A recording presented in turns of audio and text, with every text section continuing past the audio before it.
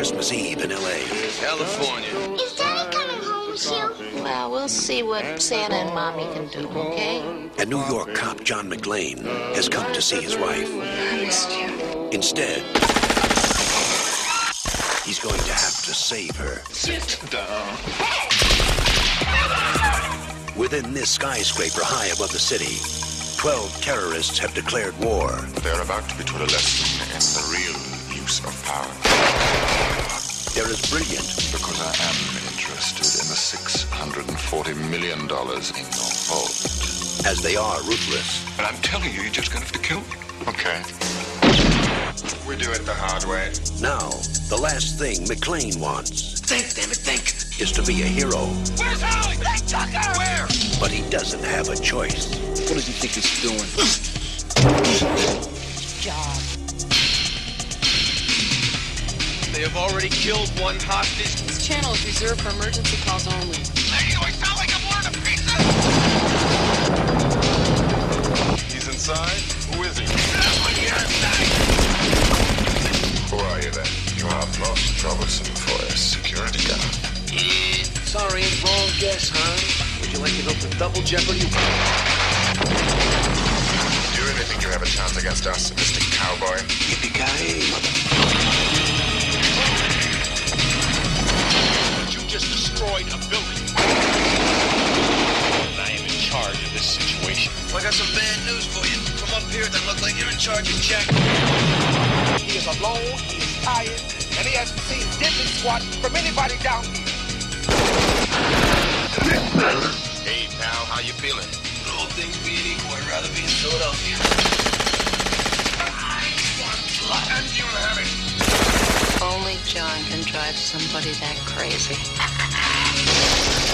He's an easy guy to like Come out to the coast, we'll get together, have a few laughs. and a hard man to kill. Bruce Willis, Die Hard. Got invited to the Christmas party by mistake. Who knew? Welcome to Die Hard. That is a good trailer. It's good. It's solid. Yeah, really well done. Like and the it was movie, still great after all these years. remastered, so it looks good.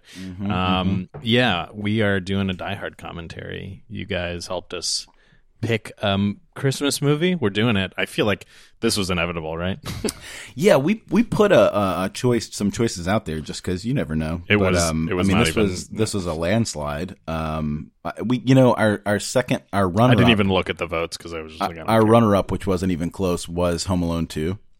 And I will say, Jess and I just rewatched Home Alone 2, and Home Alone 2, we did the Rotten Tomato scores, right? And it was just abysmal compared to Very Home Alone. low, yeah. Home Alone 2 is fun. It's a fun totally, sequel. Totally. They do it a good job. I know they've done like 3 more sequels, and I haven't watched any of those. But yeah, Home Alone 2 was fun. I'm one of my favorite votes from our friend Andrew. Who's a friend and a listener. He didn't write Home Alone 2. He just wrote turtle doves. Yeah, turtle because doves. the 2 turtle doves. So when I was rewatching it with Jess the other day, I was like, oh, that's great. That's and then one of also shout out to our friend Aaron, our lone vote for Lethal Weapon. And as she noted, the original police cop action Christmas movie. And fair to mention, 87 did precede 88. Yes, that is 1 year before. Yeah, by 1 year. Yeah, for those of you who don't do math like me, which is also a great and fun film. Just watched that one last night, so I'm fully ready. I would have done that to dive too, into Die but Hard. well, that's Maybe next year. that's the voting situation. I actually just found this video before we get into the movie and everything. Found this video that was posted 3 days ago. AFI has this little weird video of John McTiernan talking about Die Hard and how it became a Christmas movie. I'm not going to play the whole video because it is 12 minutes long. And Play it all, baby. John McTiernan, who directed this and directed a lot of great stuff. He directed Hunt for Red October, Predator. The 2 that we always forget are Last Action Hero and Thomas Crown Affair, the new one. I just love all of those so much. They're just such well-made, kind of fun action or not action movies that if he hadn't gone to jail for tax evasion or whatever he went to jail for, I know he's out now, right? Is he back out? Yeah. So and I don't know what the story really is. I don't care. But anyways, I just think is one of our greatest directors. Oh, he's great. The tone in his movies is always, they always move. They're always fun. They're great. Pacing, everything wise, it's just so good. But anyways, this video, I highly recommend checking it out. It's on AFI's YouTube. And it's part of their AFI movie club series or whatever. It's 12 minutes long, and he explains so many things from his point of view. It's very philosophical. It's very heady. Too much for me. I'm too stupid to really get it, but I appreciate it, and it's very badass. I'm just going to play the end of it, which is he goes into some weird territory, but it's also kind of a nice little button on the video. So here we go. So my hope at Christmas this year is that you will all remember that authoritarians are low-status, angry men who have gone to rich people and said, if you give us power, we'll make sure nobody takes your stuff. And that's the essence of authoritarianism. And that's always been the essence of it. And their obsession with guns and boots and uniforms and squad cars and all that stuff, all those things are the mass of power, meant to scare us, meant to shut us up so we don't kick them to the side of the road and the decent people of the world get on with building the future. Merry Christmas. And I hope we have a better year. Good night. Holy shit.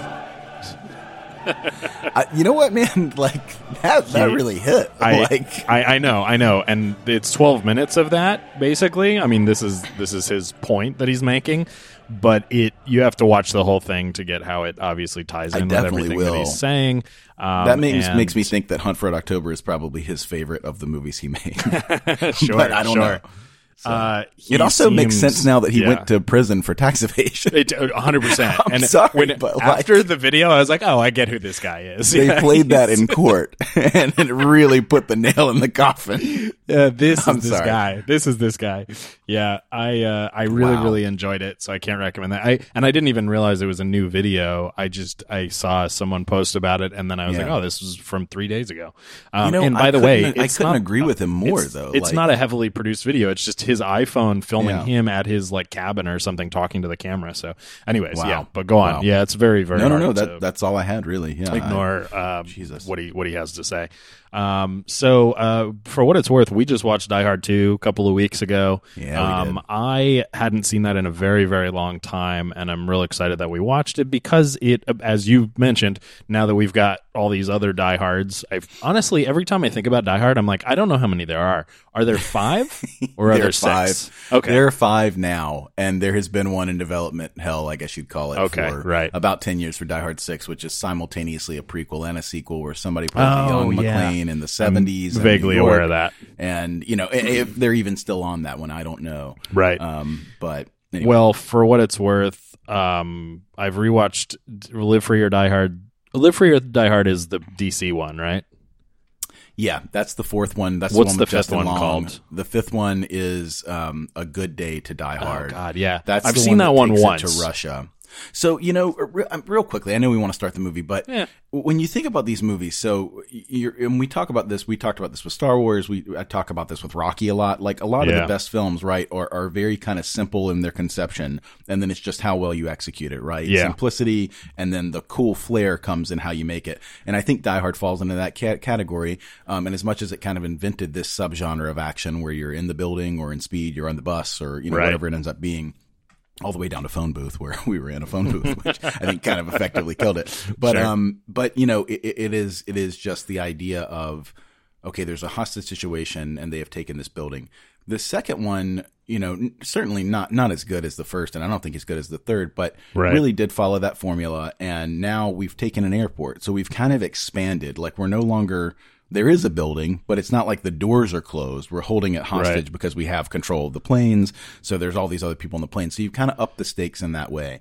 And they also play on the whole, this one, they're really just bank robbers that are posing as terrorists. The next one, you really get like a terrorist situation. The third one, you expand it, and they've really taken a whole city. Like, again, they haven't closed off the city, a la like Dark Knight Rises, but there's bombs and they could be blowing up in any place. So the whole city is kind of being held hostage. So I understand what they were trying to do with the fourth one, because you're taking the country, right? Like, we've attacked DC, the capital, and now you've taken over the country. But the fifth one, you've kind of run out unless you're going to go global. I guess they did try to go global, and they just went to Russia and tried to make it personal by having his family, like his kids, right, his son, along with what his daughter was in the fourth one. But you really do kind of run out of things to do at a certain point. Yeah, if you're going to try to stick to the Die Hard formula. If you're going to do that formula. But I think that if anything, you could take an example like Mandalorian, where it doesn't need to be bigger. You need to go smaller. Right. And John McClane dealing with some small thing seems interesting to me. Maybe it wouldn't be, but if you went smaller, I don't know that I would hate that. I think if Bruce Willis hadn't tapped out on his career and life at this point, which, more power to him. He can do whatever he wants. Yeah, but I do think there would be room for a great return. I always said to you, the whole thing that I always wanted from like a Die Hard 4, when Die Hard 3 ended and I figured it was finished, because back then we just had trilogies anyway. Right. But I remember always thinking, much like White House Down or Olympus Has Fallen, I thought, how great would it be to kind of return to form and have John McClane at some kind of hero's banquet? It's just some promotional thing where they invite him because they're trying to show off for themselves how great the administration is, and he's the lone cop that comes in because he's a freedom fighter and against terrorism. Especially after 9/11, I thought this would be like prime time to do this. And most are like soldiers and whatever, and some are I don't know, Purple Heart winners or something. And then he's in the mix, and it's kind of another one of those, like, got invited by mistake. No one really cares what he's got to say. He didn't even vote for this guy. You get a lot of room for, like, comedy in that. And then, again, like White House Down, if the White House gets taken over and everybody's kind of ushered into the room, now you've got, like, an Air Force One type of thing, except you're in the White House, and John McClane's the fly in the ointment, right? Like, running around. I always thought that would be prime for kind of the final. It's small like the original, but it's bigger because of the stakes and the president and everything else, and you're at the White House. Obviously, they never did that. Rachel, our friend Rachel, is a huge Die Hard fan as well. I know you haven't seen 16 Blocks. No, but she always talks about how she looks at 16 Blocks as Die Hard 4 and ignores all the rest of them, and it's kind of her. All right, Rach, I'll watch 16 Blocks. And that is what you just described, though, right? Like John McClane in a small, simple situation. Okay. He's kind of the cop that people resent or whatever, the old guy. Right. And there's a corrupt, group of New York cops, and he's got to do a certain thing. Sure. With this witness. So that always played more into the Die Hard formula to me than the real Die Hard 4 and 5 as well. Sure. But that's neither here nor there if people want to check that out. And if you want to donate money to my GoFundMe for my alternative Die Hard 4 at the White House, Die Hardist, call me. I just want to say really quick that Die Hard 3 is probably my favorite action movie. It's hard to say that when you have things like True Lies and Terminator and all this stuff, but I think Die Hard 3 is probably the best action movie ever made. Die Hard 3 is so good that I wholeheartedly 100% believe Die Hard is the best action movie ever, and I don't get mad in the least if somebody likes Die Hard 3 the best. You know what I mean? Like, it's one of those ones where I think I like it more than Die Hard, but it's more just about the quality of the movie and the set pieces. Yeah. It's not even the story so much. I think beat for beat, it might be more enjoyable. I guess that's how I feel. It's just Die Hard to me, again, kind of is perfect. Like, you break it down, and I think it's so perfect that I'm kind of in awe of it as an action movie. Right. But I think Die Hard, and this is kind of the argument, I make the opposite argument for the Indiana Jones series. I think Indiana Jones and the Last Crusade is the best because it is the revamp of Raiders, but it's got the added elements of comedy and Sean Connery being the dad and all this stuff. And I think beat for beat, it's more enjoyable, but certainly Raiders is the more iconic, kind of tight story, that just doesn't miss it all. So both great series. You. Very, very similar. Well, sorry for the long intro, guys, but we just didn't have a lot to say. It's Die Hard. This is the only thing getting me through, man. Okay, we've almost made it to the end of 2020. Do not take this microphone away from me. Right. That's fair. All right, so we are ready to watch Die Hard now. This is on HBO Max, and everyone watching along at home on their own TV. We are going to hit play. HBO Max is weird because it has ads at the beginning, so I'm going to kind of read out the time that we're at on our video and what's happening in the video for just the first few seconds through the logo, and then we'll fade out on the audio for the kind of no audio version of it. So there's going to be two episodes, one with and one without the movie audio. So anyways. All right, guys, so we are just about to hit play. Right now, our time code on HBO Max is 36 seconds. I'm not sure if that varies from person to person, but we're at the black screen right before the 20th Century Fox logo. So I'm going to hit play. 3, 2, 1. Welcome to the party, pals. Right. 37, 38. We get the 20th Century Fox logo. And music, theme music.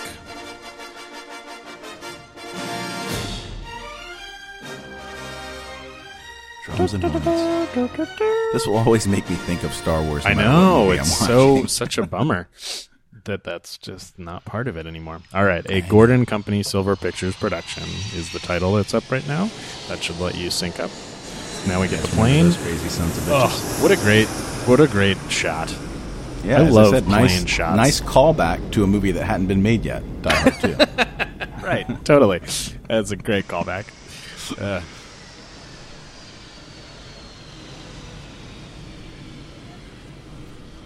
John McTiernan came back for Die Hard 3, or am I making that up? Yeah, he did. Yes, he directed that one. He did the two that everyone thinks are crowning achievements. It's very clear why. Yeah.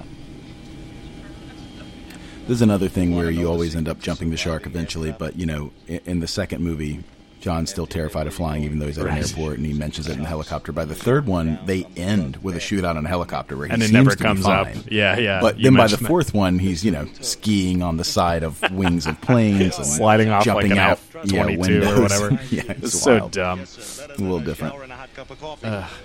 But then again, for an actor, Bruce Willis, who we all love, but literally said his character would never say the line "Yippee-ki-yay, motherfucker" by the second movie. He's lost it. Didn't remember, I guess. So he's wearing a gun on this plane, which I really would love to know what the rules of era being a cop was back then.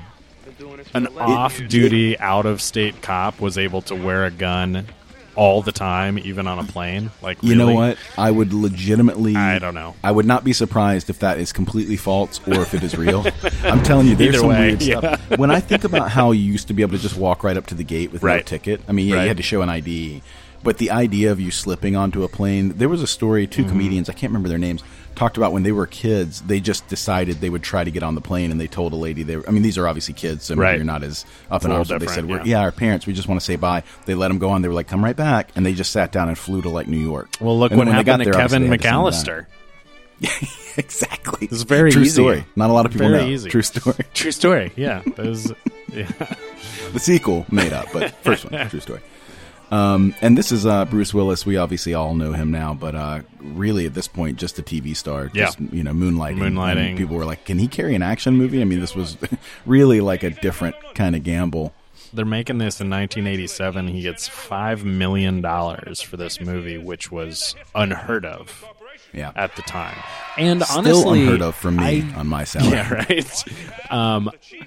I still don't know why, though. You know, because Moonlighting is just a TV show. What precedent is there for a guy from a TV show doing? I mean, this is a big movie. Like, it was a big movie then. You're right. Yeah, but it was a hit TV show, but it was different, and the world of TV was different than movies then. Exactly. Yeah, it's not like it's he was on Breaking Bad, so he deserves like a huge salary. You know, it's like it's just a TV show. So I don't get it.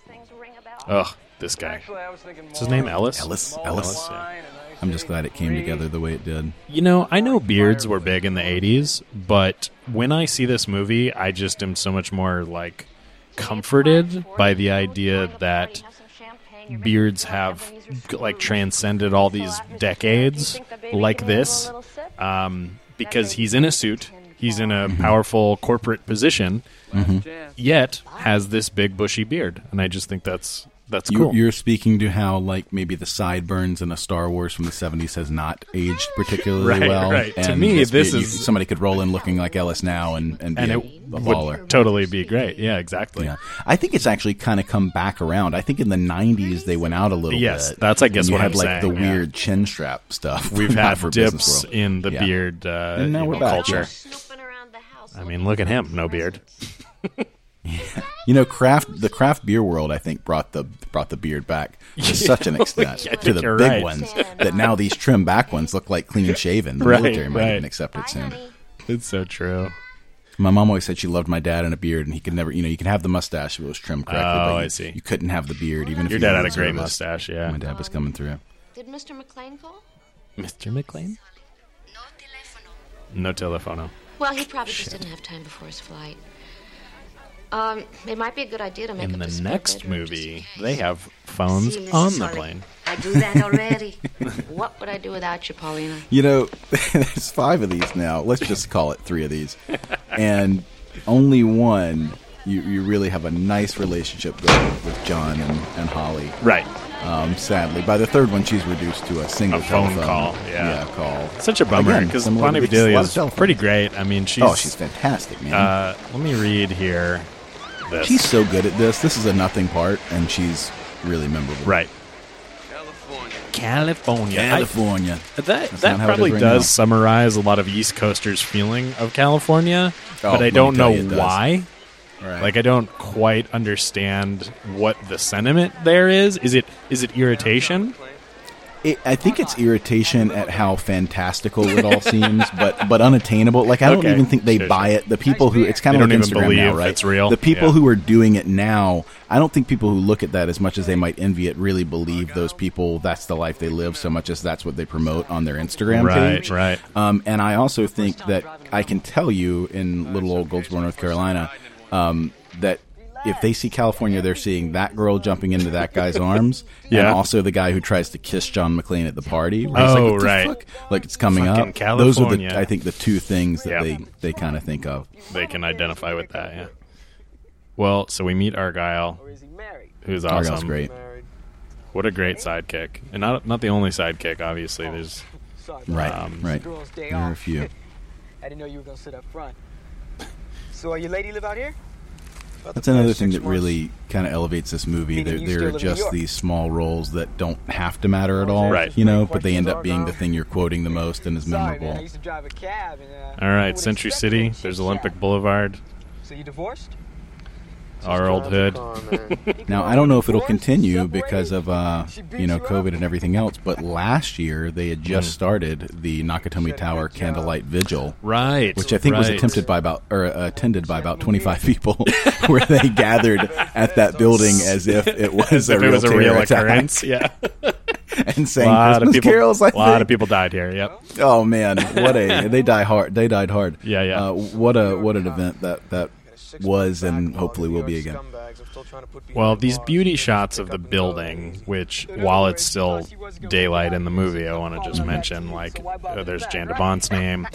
I just love how orange LA is in the beginning of this movie. It's so satisfying. And obviously that's sort of because in all of the Nakatomi interior scenes, they have this big, like, orange, like, matte painting behind LA, which is not ever what it really looks like. Right. But it fits with match it. The cinematography of it all.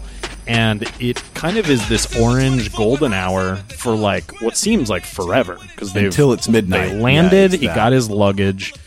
He got in this car, drove all the way down Olympic, and is now in Century City, and it just looks like this, which, sometimes it sort of does. That's why people roll their eyes, Kelly, and say California. Right. I get it. Honestly, it is, though, even with that matte painting, that corner office, it really is beautiful. I understand why they did it. It's awesome. Like, it looks so great. They really do make it look beautiful. I mean, because if it wasn't orange, to me, if all of this wasn't golden hour and orange, there would be an entirely different vibe to the movie. There's something about this that's so otherworldly, and it's like they're on Mars, that it feels like they're in a weird bubble. And I love it. I'll take your bags to the desk. You strike out, I'll get you a hotel. So this building is in Century City. It's owned by Fox Studios, and it was brand new at the time of this filming, still under construction. We can get more into that later, but it's just awesome that this is such a iconic piece of movie locations, and it is great. Just sitting there on the road. You pass it all the time. I worked in Century City for 8 years at the Apple Store, 2 blocks away, and just to be able to drive by it and, like, have the memories of, like, the tank coming up the steps and everything is so cool. Die Hard jumps into your mind every time you drive by. 100%. If you're you or me. Every single day. I passed it for 8 years. I passed it every day, twice a day. And I was just like, it's so cool. So true and so it's cool. Just a stupid building, but it's so cool because, I watched this in my first film class. It was like 101, film 101 or whatever. Oh, yeah. And we watched a lot of like mainstream movies in that one with the attempt to like kind of pick them apart a bit. And this one was one that we watched, and he's like, this is a character. This is truly a character in the movie. It's not just a location. And I think that's very true. Right. Yeah, a touchscreen, 1988. That's pretty Remember cool. when computers were just this? Right. This is cutting edge. Yeah. Get off where you hear the noise. How does that work? Wait wait a minute. What There's noises going number on. do I? Yeah, press a button. Gotta press a button. I heard something. That's so weird. Also, for being so secure, you would think. Well, I don't know if they lock down elevators at this point. I work at a building now where. Yeah, that's a big thing, right? Where security walks you over there, they swipe you to whatever floor if they want you to go to one place. Mm-hmm. Whoever you may be. Like, he came in, right, and he said, "I'm here for the party," and selected someone else's name. It wasn't like he gave his name. That was a selection of who you're visiting. It was just you pick the person in the building you're visiting, but right. Yeah. But as I said, I believe you could show up and say, "Yeah, I'm here for James, whatever. I'm here for Bill Clay, Bill Clay." Bill. I know him as Bill. You see him on the screen as William. No big deal. Just a little detail that sells it. Right.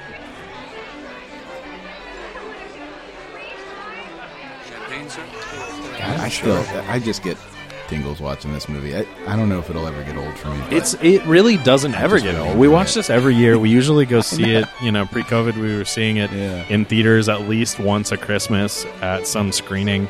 Midnight screening. It's so satisfying to do that. And it really doesn't get old. Yeah, I agree. And, the big debate obviously has become through the years, is Die Hard a Christmas movie, which is a fun one to get into. Right. What's interesting is wherever you land on that, at a certain point, if your tradition is watching Die Hard every Christmas, which it's kind of become, and obviously Christmas is a big part of the movie, like the building. And, California. He doesn't kiss him on the lips. No, it's a cheek kiss. It's like, but this was was also incredibly common in a lot of countries.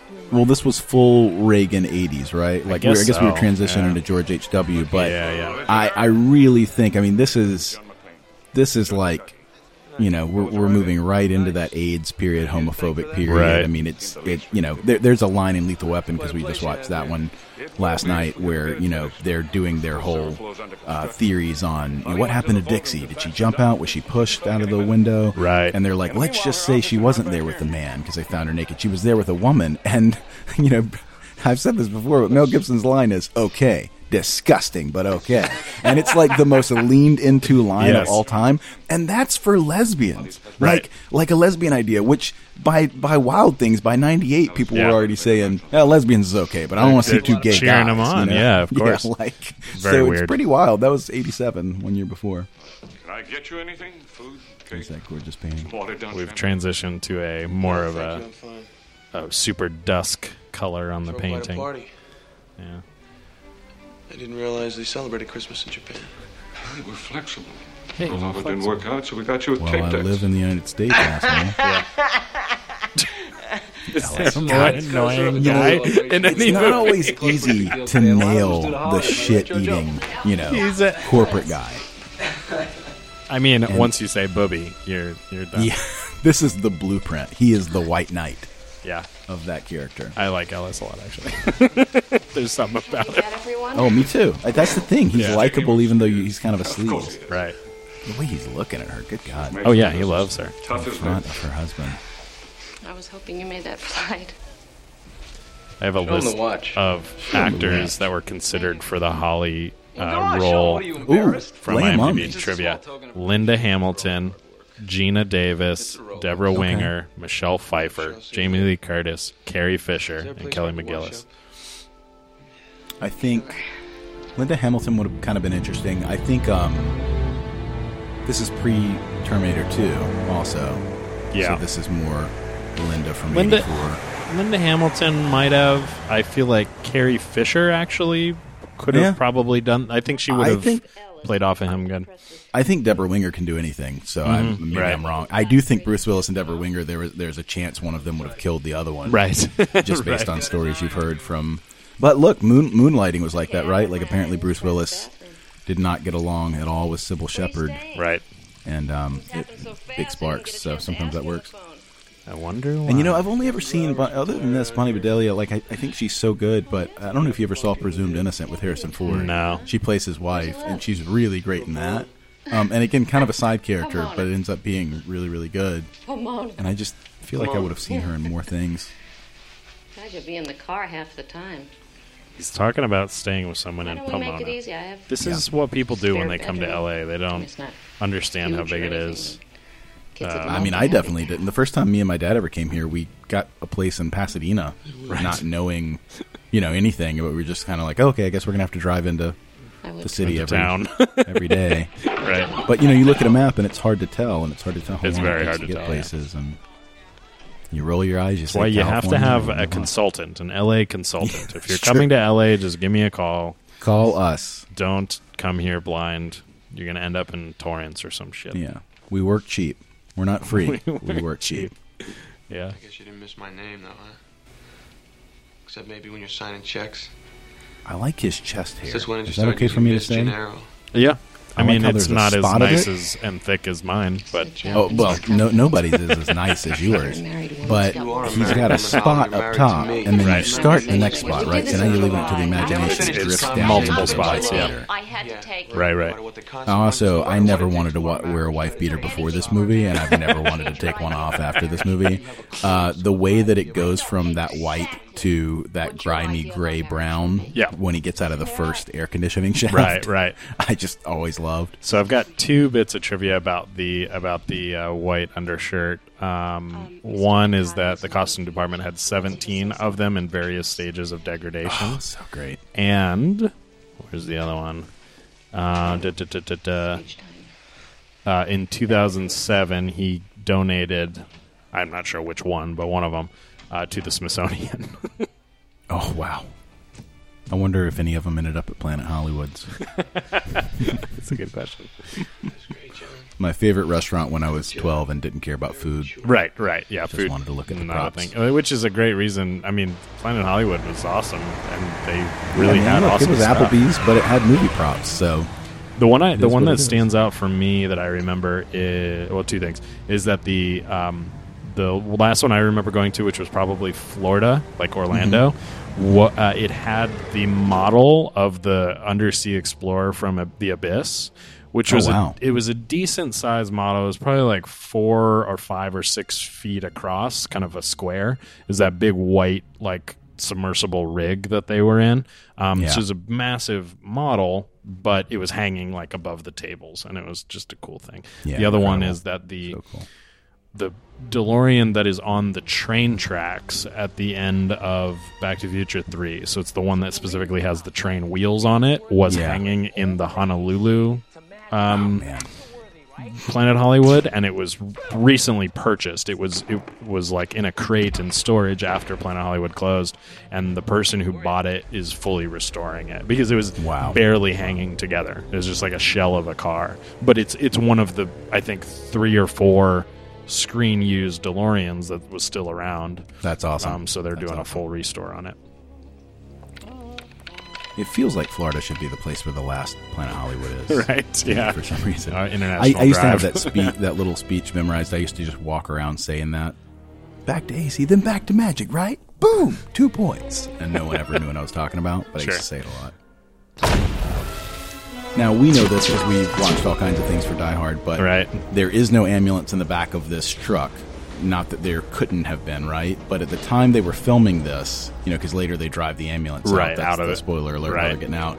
At the time they were filming this, they did not have an exit strategy. Is that right? Like, we got to come up with this. But we'll figure it out. We'll figure it out. And everything else was kind of in play. So the only issue was, and they just kind of decided, no one's going to notice that or remember it. And if this movie hadn't become so big and people didn't go back and watch it, no one would have. So exactly, it's not a huge error. I actually never paid attention to that, but that's a good one. Yeah. What's this guy's name? You know what? I don't remember his name offhand, but it's so funny because whenever I see him, it's just this and Walker, Texas Ranger, baby. Oh, right. Which were like giant things in the Finan household when we were growing up. I'll tell you that. That's funny. He was the sidekick action guy in that one. His name is Theo.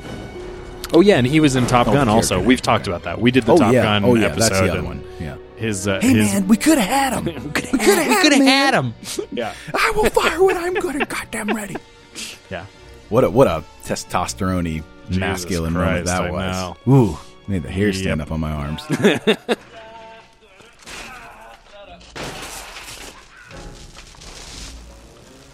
It's just, sometimes just all the little elements come together just right. I mean, even the singing while you're kicking out, none of this matters. No, but it's very satisfying, and it the fills look out the window before he swipes it. All the little character beats are perfect. John McTiernan is no fucking joke. I haven't heard a lot of interviews with him. I should probably do some more research on him. But that 12-minute thing that just came out is very telling. He's a very thoughtful and super deliberate person, and I think that you could argue that even some of our most popular directors are not anywhere near to that extreme. Right. I wish he was still making stuff, but I also support him doing whatever he wants to do. Making YouTube videos about tyranny. Basically, yeah. Well, I mean, even I don't know if he has a name in this character in this movie, but the guy who plays Endo in Lethal Weapon, the shocking Mel. I mean, his whole when they're about to have that gunfight and he notices the candy bar, and reaches for one. I mean, all the little stuff like that is the stuff that just isn't in most movies, and it doesn't matter. No, but it's like it's a little more flavor, right? Like it's a little more icing on the cake. And when you put those all together, and suddenly you've got 100 of them in a movie, right? You don't even know why you're enjoying it so much character. More. Yeah, and it eliminates the dead time where you've just got to get from one beat to another. Right, where people kind of zone out and some the other way. This was back before we made movies for people to be on their phones while they were watching the movie. Right, and you had to try to keep them engaged at all moments. Yeah. Yeah, Argyle. He's got a huge scar on his right arm. I know. I don't think I ever really clocked how big that is because it gets so dirty. He gets so dirty. But right. I wonder where that's from. Yeah, I don't know. Wouldn't it be great if he was like 2 years before I made this movie, I was at a Christmas party. Right. Darius took over the building. Not again. 999 Bob. These guys are great too as brothers. I mean, we barely see them together, but right. So one way to do it, you just gotta cut them all. You're really gonna risk the whole plan? Like this guy's a loose just cannon. Because he's too impatient. Yeah. Gives him that shit-eating smirk afterwards. He's like, "Good job." That's pretty cool, though. Back, you there? Hello?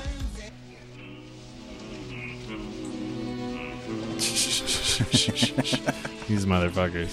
Yeah. Bully big brother. Know the number? Use it. Speaking of Bonnie Bedelia being in a movie with Harrison Ford, that terrorist is also in Witness with Harrison Ford. Plays a complete pacifist character who likes Harrison Ford's lady. Interesting. Here we go. Shit's going down. It's so good. First movie role for Alan Rickman. Unbelievable. This is his breakout Hollywood/feature film debut. He was a stage actor in England, and he's in some British television. Rest in peace to Alan Rickman. He's in my two favorite Christmas movies, Love Actually and Die Hard. Right. He really is incredible. I mean, this is Bruce's movie, but Alan Rickman... He kind of steals every movie. Yeah, as the character in this movie is just the best. There's the obligatory titty shot from was there all one? 80s rated R action movies. Yeah, they're banging in the other office. I missed it. He kind of steals Galaxy Quest, too. Oh, God, yeah, come on.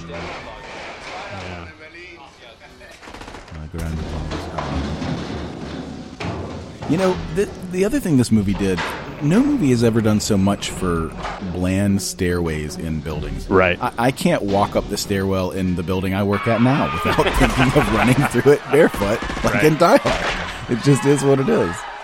I'm sure that in the movie, McClane would love to have some really good shoes on throughout most of this movie, but there's something about being barefoot that you just feel like you can do anything. And, him running around until there's a mess everywhere, it's probably of some benefit to be barefoot. He's very nimble. He's very quiet. Can't hear those little footsteps.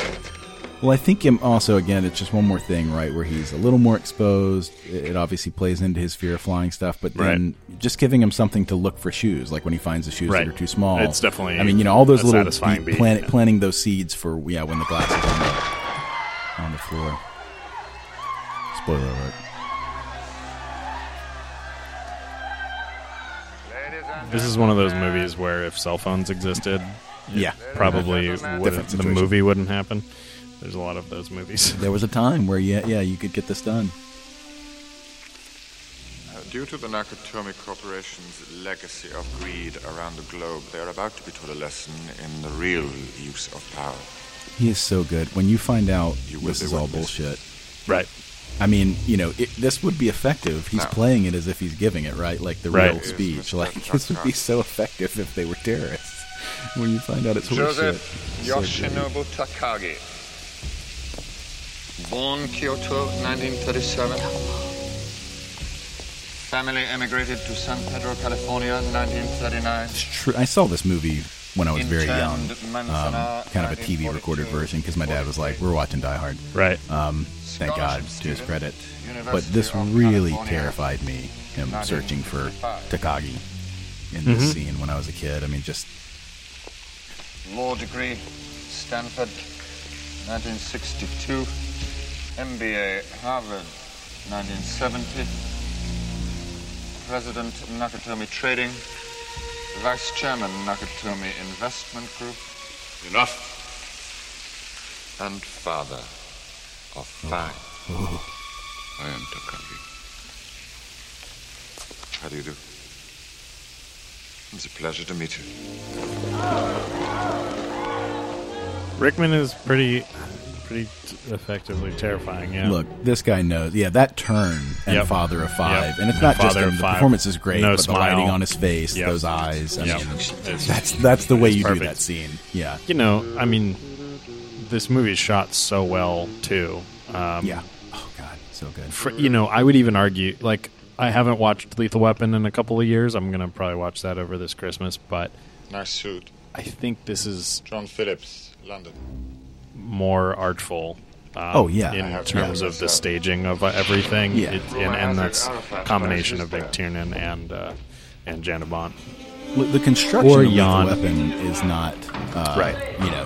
That's not why you're like, it's so much fun, right? And the characters, you could argue, are more fun, and the back and forth, the buddy cop angle, and it's a great action movie. I mean, Die Hard and Lethal Weapon are both in the top 5 of my action movies, but this one is almost too well constructed. I mean, it's constructed as if it's like an important movie. Do you know what I mean? Yes, like it's like some kind of art movie or something that's going to go for the Oscars, but it's an action spectacle. So, breath of his domain he wept, for there were no more worlds. Cool model. Yeah, this room is awesome. Cool table too. Benefits of a classical education. Yeah, you got to give it up to. I know they were using the building that was already there, but just like all of the art direction, set design and everything else. It really is. I mean, flares are great. Even like the naked girl calendar that he keeps passing going through the elevator. You know what I mean? Like all just these little flares that are just great. Like, of course, the construction guys got that up there while he's working. Contrary to what you people may think, you're going to develop that reason, not exploit it. I believe you. And also, something about it feels so American that this is a heist. Do you know what I mean? Like, I don't know why that feels more American to me, but just going for the money. I could talk about industrialization and men's fashions all day, but I'm afraid work must intrude, and my associate here has some questions for you. Sort of fill in the blanks questions, actually. God, he's good. This is another time where, what's your password? Yeah. There's another time where you really see when you watch the 3 of these, Die Hard 1, 2, 3, how much the villain impacts how much the enjoyment of the movie, right? Like, this one is fantastic. The third one is fantastic with Jeremy Irons. I mean, they are great choices for villains. And not that there's anything wrong with Die Hard 2, but those guys could have been any villain. You know, those are just the textbook menacing, like, we're going to kill ya. You know, like, there's just not anything that's... They're just silly. Stands out the same way as these guys are fantastic. Right. The Gruber brothers. Yep. Tarantino spinoff movie. Yeah. Because I am interested in the $640 million in negotiable bearer bonds that you have locked in your vault. And the computer controls the vault. Mm. Want money? Want money? What kind of terrorists are you? That's great. Who said we were terrorists? Oh, so good. Yeah, it was really great. Great.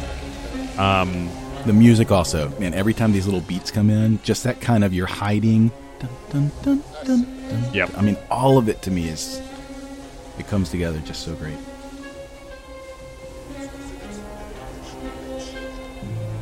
The bonds represent at most 10 days. God, the amount of sneaking around in my house I did, pretending I was in this building as a child, with a gun, absurd. Yeah, with a toy gun. Yeah, put the gun away. Yeah, I had so many toy guns. I was so into guns. The code. I'm so lucky that I'm. I don't want to get too political in this, but I'm so lucky that I'm white because I spray painted guns. Oh yeah, you know I got rid of that orange shit on the front. Absolutely. Oh man, run around in the backyard in the suburbs is a safe place to do that, and you're gonna be fine. It's such a good point, man. Everybody, I hear you.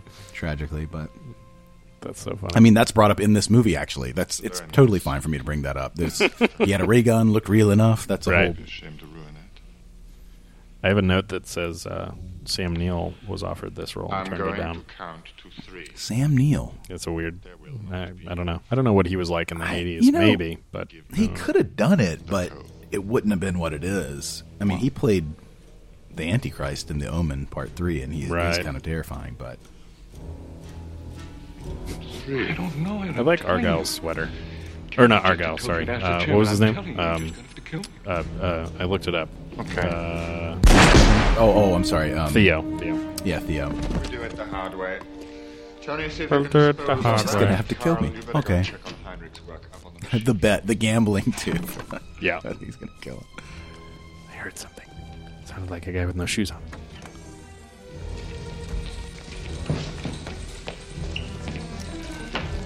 What was it? I know they sell this moment with Argyle sitting in the limo listening to the music and jamming out, but in all sincerity, whether he was or not, if they're at the top of this building, he's not hearing that shot, right? No, there's no universe where, Yeah. Now, you can break the code. Great response here. You didn't bring me along for my charming personality. Yeah. You know, Rickman has amazing pauses. You know, like he just holds those lines, holds those beats. You heard the shots. You're calling the police right It's a very powerful acting kind of technique or whatever you want to call it. Just people that really take their time with lines, and I think that I've never been into acting, but I would imagine that you look at someone like Meryl Streep or whoever, it's probably like the thing that sets a lot of actors, really great actors, apart is just the time that they take to deliver their lines.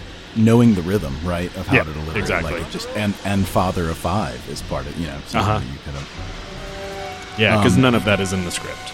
You remember that documentary for Galaxy Quest where they talked about Rickman as he had gotten, sick and eventually passed away, sadly. But that moment where they talk about when he had gotten sick and he had a role lined up and he's talking to one of his buddies and he said, and I asked him, so you're not going to do that anymore? He said, no. And they said, well, who are they going with? And he looked at him and took a long pause and said, Bill Nye. Like in a very Snape type voice. Oh, you could just hear him. And he went way down on the Nye. Yeah. Bill Nye. So good. What a guy. That's great.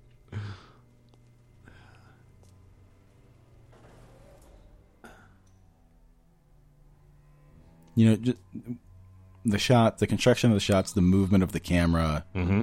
I mean, everything in this really is, it just paints the scene so well. Mm-hmm. The seventh lock, the electromagnetic seal. You do understand the circuits cannot be cut locally. Trust me.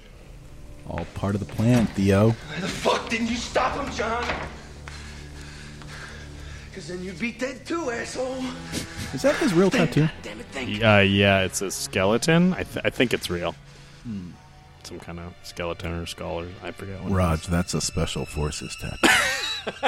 Mercury pain, switches. Pain. It's pain. It was pain. That I've remember. always hated that. Like, I don't hate the concept of a boy telling them something, but how that was written and directed, and then they have this boy say this stuff, and you're just like, what? That doesn't even make sense. How did you get to that? That's so dumb. Just have him like. He doesn't know the word tattoo? I bet he knows the word tattoo. Just have him say tattoo, like sort of, and it's like pain, it's pain. I'm like, what? Like, how about like noticed. Crayon or drawing or like he's not a baby. When's he painting? He was like 8 years old, that kid. He's wearing 3D glasses, I'm pretty sure. A little kind of like Back to the Future. I just noticed there's the Ralph's. It's still there. Yeah, I don't Same think exact that, Ralph's. Obviously until I moved out here, I didn't even know what Ralph's was. Oh, right. And as I've mentioned to you and on the podcast before, the reason Ralph's has no apostrophe S is the guy who started that store. His last name is literally Ralph's with an S, right? Which still boggles my mind. So funny, weird. Yeah, what I like about that is that shot is geographically accurate. Yeah. Like he's looking down at Ralph's, which is at that angle, at that distance from that side, or I don't know if it's that side of the building, but you could presume that any side is any side at any time. Right. Yeah. So they're not making it up. They're just it's just like kind of funny that they did that. My friend. This guy in his glasses. No one is coming to help you. You might as well come out and join the others. Feels like they should have spared 2 terrorists. Whether it was John or not. I promise I won't hurt you as he cocks the gun. There's nothing there.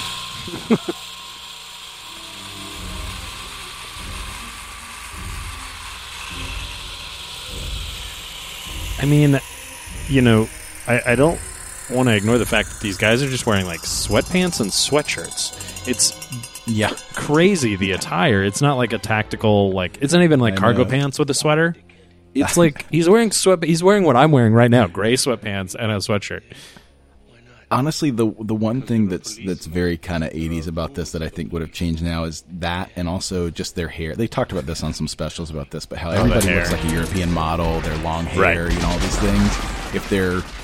You assume even if they're not terrorist military now, there's some kind of tactical training. So it seems unlikely that they would all be like. It's very funny, weird, yeah. But it does honestly. At the same time, it again gives this thing a very kind of specific look and tone. The idea of these elegant European. Well, it goes along with the fact that they changed this from a story about terrorists to a story about thieves, and thieves are kind of a different breed. We should mention the book that this is very loosely based on is a story called The Detective, which was turned into a movie starring Frank Sinatra. And they couldn't really move forward with this movie until he actually passed on the rights for the sequel. Now he was like, I think the novel was Nothing Lasts Forever. I think is the novel. Yeah, that was the sequel to The Frank Detective. Sinatra. Correct. Was in the movie The Detective, and so they had to offer him. Well, and I'm not sure if this is accurate because I had never heard this until recently, but just recently on I can't remember which podcast. I think it might have been Unspooled with Paul Scheer, where they were mentioning that. It was You Must Remember This, which is a fun history of Hollywood podcast. Cool. And they mentioned that Frank Sinatra wanted his wife at the time, Mia Farrow, his young wife, to be in Nothing Lasts Forever with him, in which case we would probably never have gotten to Die Hard, assuming it went forward. And she didn't do that movie. She was going to star in Rosemary's Baby.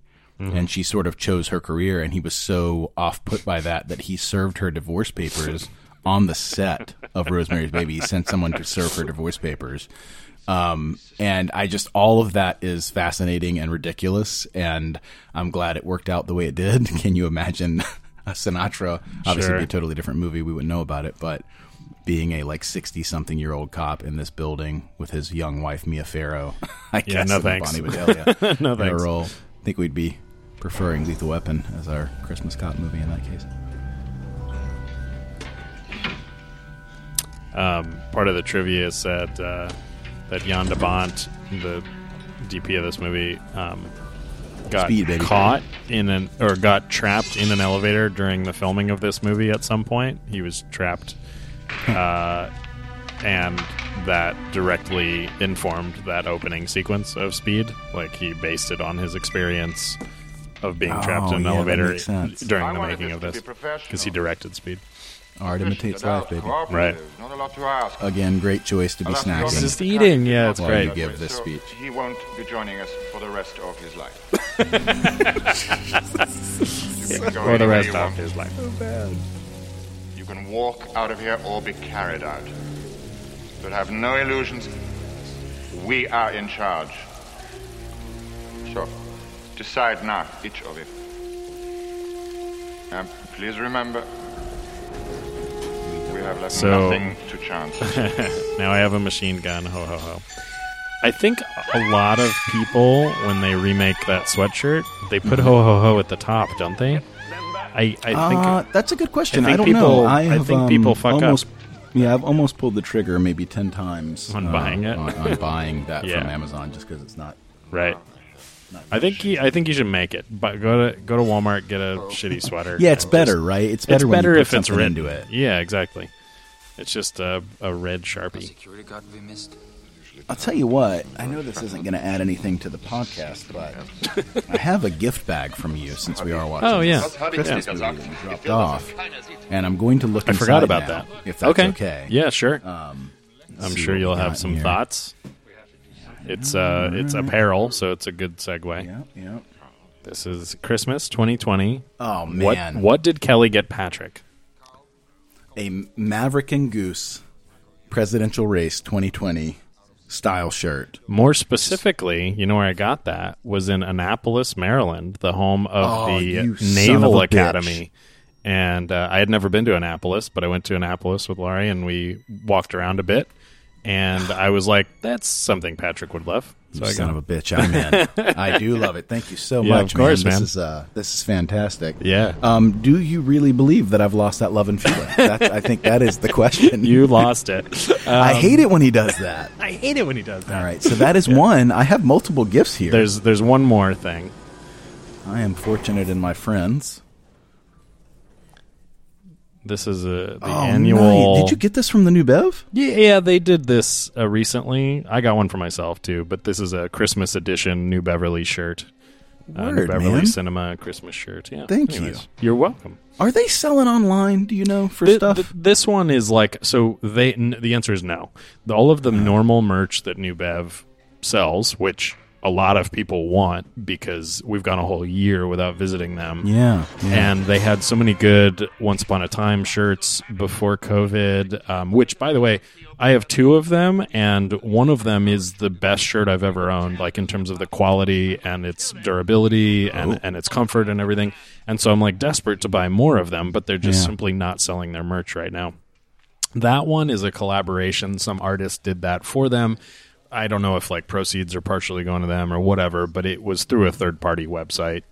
But they announced they had it on their social media, so it's it's their shirt, but it wasn't like one of their direct merch things. So, anyways, but yeah. Glad you like thank you so much, man. Of course, These are man. Great. I only asked because I was going to mention on the podcast, like just to support the theater, it'd be great if you go online and. That's the thing. If they had their merch online, I feel like, but I'm hoping. I don't know that it's been in the news, but I'm hoping Tarantino is just totally funding that place and all the people that work in it. I feel like to the nth degree, because how much money could it possibly cost? Other than he probably owns the building, but even if he doesn't, who cares? Yeah. they can't have a staff of more than 5 to 10 people. So what if he's out a couple of $1 million for the year? You know what I mean? Right, It's probably worth it to keep Nothing everybody down, yeah. safe. Yeah. You know, I think I've mentioned this to you before, but on the TV version of this that I had on VHS that I watched 1,000 times till it wore out, when Bonnie Bedelia says, something's wrong, and he says the cops, and she says, John. It's a hard cut on the TV version. I think they were just trimming time. But I've always felt like that was a better cut than her being like, he's like, what's he doing? It's like, his job, and all that. Like, it carries on for another couple of lines. That's interesting. Yeah. And it's just because they were cutting it for time. But I just always thought that was a more effective cut, like where she just realizes it's John and then moves on. That's an interesting point, yeah. Yeah. Anyway. Well, there's some made-for-TV editor somewhere that agrees with you. Yeah, 100%. He's like, I'm going to re-edit this fucking movie. Yeah. If this is an emergency call, dial 911 on your telephone. Otherwise, I'll have to report this as an FCC violation. Fine, report me. Come the fuck down here and arrest me. Just send the police now. I mean, what a great response from him. Obviously, it's the only logical thing to say. It really does make the LAPD look so inept. Do I sound like I'm ordering a pizza is also a good response. I mean, hilarious, yeah. But this one's just because he's in peril doesn't mean he can't be having fun. I like how dismissive she is of it, where she says, let's send a car. Like, she just heard gunfire. Send a vehicle. Send a vehicle. Yeah, she's like, he's making lots of noise. It's also always bugged me that this guy behind the counter doesn't exactly look like a string bean. And he's really taking some jabs at the chubby cop. You know, it's like, hey, buddy, like. It's called projecting, Patrick. Yeah, I guess so. You got to knock others down. So it's the AM PM. So wait, so I'm pretty sure this is the same. I'm actually trying to remember exactly where this is supposed to be, because I don't think this is still here. Yeah, I think we've talked about that this isn't there anymore, because I think actually our buddy Chance wanted to go and stand where that get is, some Twinkies, get that exact view. Yeah, exactly. Get a lady knocked up. Because this might be from the eastern side of Olympic. There is a gas station over there, but I don't think that's it. I don't think that's there anymore.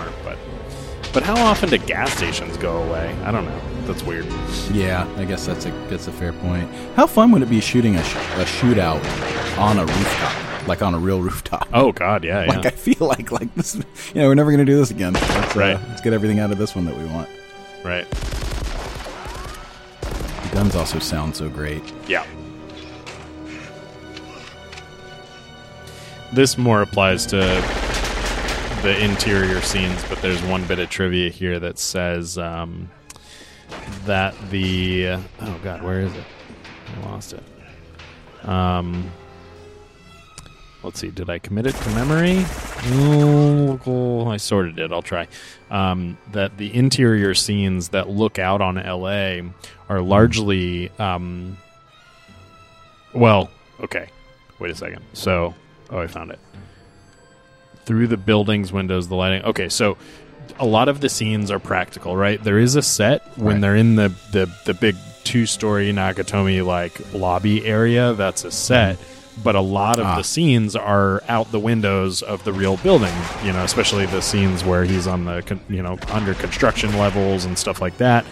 Right. So it's incredibly hard to be filming indoors and see the lights of the city outside. So they used something that now is probably not a big deal, but it's a 50 millimeter 1.1 anamorphic film lens, which is the fastest boobies. Boobies. The fastest lens available at the time, and so it has a very wide aperture. It's able to let in a lot more light than most cinema lenses, but it creates a super out of focus background, so you get that nice blurred lights outside, look. Right. But very, very hard to accomplish that, and especially then. I think lenses have gotten a lot better. But okay, so this is the what do they call this? The keep wanting to say drive shaft. The air shaft, the drive shaft, the band from Lost. The what is this called? I honestly don't know. I know the stack, was where the, for the plumbing and stuff runs all the way straight up and down. Let's see if I have a note. I think I had a note about this stunt they're about to do. Well, I know that the stuntman actually slipped, right? Yes, that's so the note that great. I have. Let's see. So, yeah, it says the scene where he falls down the shaft was a mistake by the stuntman who was supposed to grab the first vent. Mm-hmm. He slipped and continued to fall, but the shot was used anyway. It was edited together with one where McClane grabs the next vent down. Right. So, presumably, the stuntman just fell on a pad, and then... And then they edited it together. Happy accident, man. Right. Obviously, again, one more thing that's just more effective. Like more tension. Yeah, it's great. Yeah, no problem the other way, but this is better. Right, and exactly. Makes people just jump out of their seats and squirm. Happy accident, exactly. I want to mention, as this is happening, Reginald VelJohnson, who was obviously in Family Matters, which was something that I watched growing up. This movie comes out 1 year before that, and it just kind of has always made me wonder, as sort of the warm cop, even though this is an action rated R movie, as kind of the warm, sort of friendly cop, if that had any impact, on that at all, or maybe not. Maybe he'd already been cast by the time this came out. I don't know, but Family Matters came out in '89, started in '89, and this was obviously '88. So yeah, he's also the same age. He was born the same year as my father, 1952. Oh, nice. Oh, here we go. Missed it. Yeah, you can kind of tell that the stuntman in that scene is not about to grab one. He's gone. Veering off the opposite direction. Off. Yeah, he's exactly. definitely dead. That's interesting. All right. Can you, with your long, long arms, reach that shaft? Here's the famous... Yeah, so great. Air duct. It's a very big air duct. Yeah, big enough. That's the thing that's different in real life, right? Right.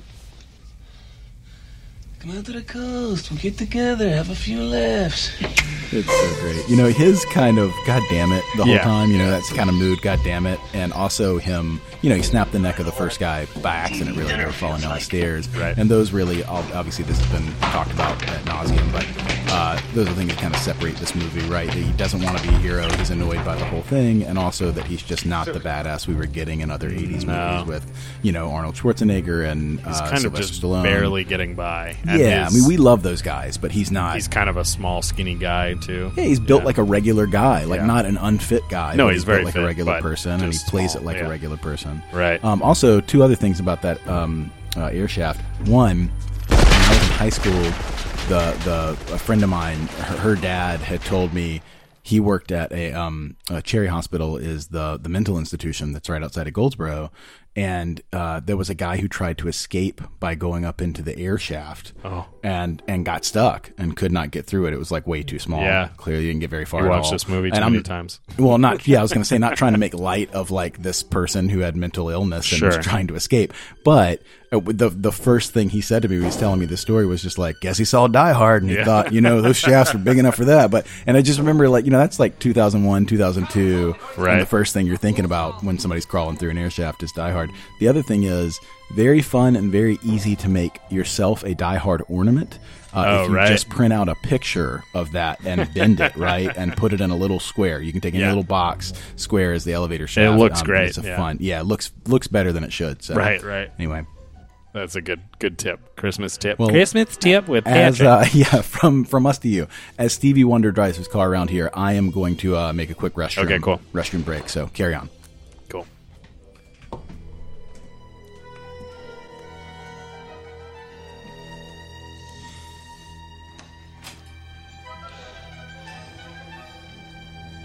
We're all alone now. It's about time. Yep. Don't expect too much. This guy's got Twinkies to eat. No signs of disturbance, dispatch. 8030, roger. Possible crank call. Check the area again. Possible crank call.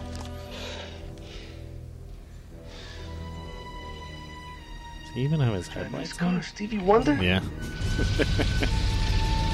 I do see a guard inside. I'm gonna go in for a closer look. 8030, roger. You caution. Eddie? I had a feeling you'd be calling.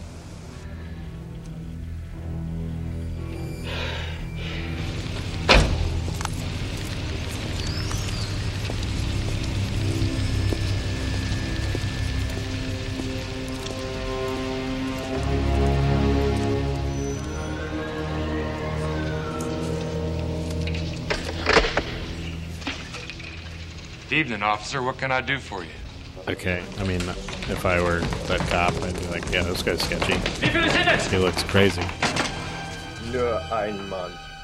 Alex hat einen nervösen Zeigefinger. IMDb trivia says 9 of the 12 of these German-looking terrorists were over 6 feet tall.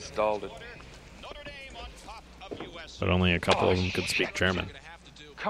Because they were all cast for their appearance, not their nationality. That didn't make a sense. Where's the fucking cavalry? Come on. Probably throw a chair out this window. Brilliant. Finally, someone's doing something. Wisser! Moskau! Erst an 34! Geh! Schnell! 34! Mach schon!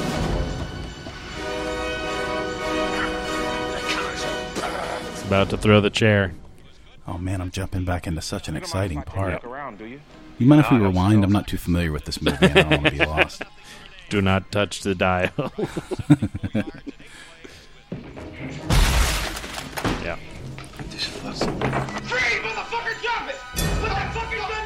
I love this. That's amazing. Oh no. Oh god. The roll. Yeah, such a good roll. It's like, this table's crazy. No, yeah. I want to be clear. I love this scene. I have no problems with this scene. Right. That table you can so clearly shoot when it zigzags the person that's under it. but I don't care. I love it. I'm with it. Don't change a thing. No, see, he's moving in the exact zigzag pattern. You can't see him. He's going left. He's going right. He's going left. He's going right. Next time you have a chance to kill someone, don't hesitate. Okay. Oh. This was a moment that was just the coolest thing I'd ever seen. For the advice. Yeah. At the time. No problem at all. Merry Christmas. With this, I gotta get home to Steve Urkel. Right. Did I do neat? Tearing my house to pieces. Oh, the weather outside is frightful. I apologize to all of our listeners for just saying this is so good so often. Yeah, this is so good. Awesome. I'm a lover of these movies. I don't know what to say. Over here at Nakatomi Plaza. Everything here's okay. Over. But nobody has no place to go. What? Let it snow. Let it snow. Let it snow. Yes. Jesus Christ! That is a great movie. Okay, get ready. Welcome to the party, pal! Yeah.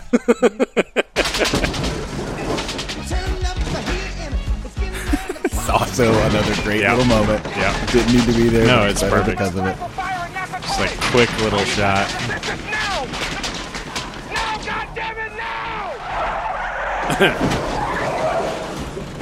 That's a really cool stunt. Scary. Yeah, really, the really car cool. dropping out from under you, and I can tell you this because I was once in a car driving across a golf course that dropped into a sand trap. Oh, really?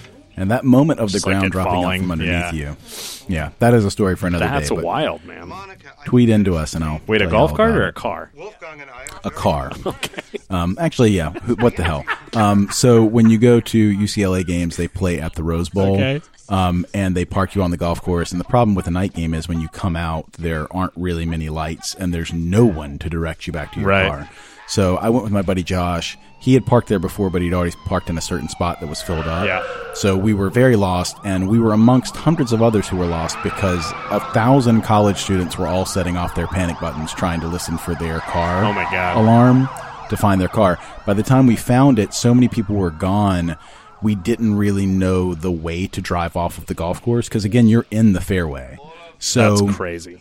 we just started driving towards car lights that you could see in the distance, but it's all dark. And we went over a couple hills, and like the third hill we went over just dropped out from under us. I mean, I thought we were going to the water. Right, it was too fast to get scared, but it was shocking. And then a group behind us of college kids jumped out of their Jeep, and they just said, "Oh my God, man, we were following you guys. We thought you knew where you were going." And they helped us push the car out of the sand trap. But it is a scary moment. Sure. So that's a wild story.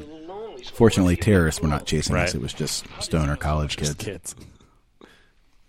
Some might say the worst. Very kind of you. Yeah. California. Party crash. You are most troublesome. Comes our Jeopardy reference. Sorry, Hans, wrong guess. Would you like to go for double Jeopardy where the scores can really change? Shout out to Alex Trebek. Yep. Rest in peace. That was one of the many, many clips when we used to do tours at Sony that they played, showing you how the things pop in our culture reference. Yeah. Yes, sir. Jeopardy, pretty incredible. Oh, C4.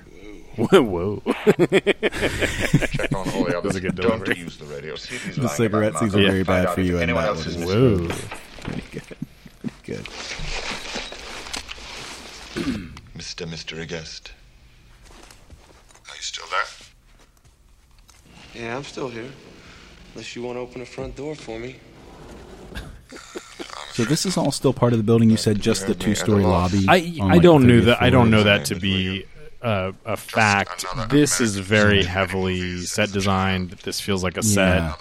Some of the rooms are so good. All I was saying is that they used a pretty significant amount of the building for practical filming. Obviously, all the exteriors, but when he's on the under construction levels, I'm pretty sure those are.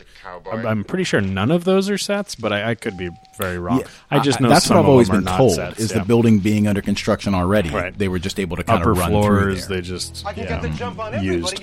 And people were working in the building. Do you know this? Working in the building at the time. Some of the offices had moved in down below, and they of course there was a lot of bumping heads with the whole. Right. We're going to be setting off explosives again today. We'll try to give everyone a heads up, but it's going to be going on for about 8 hours. At least it's all at night, though. Yeah, well, that's true. Yeah, towards the end of the day.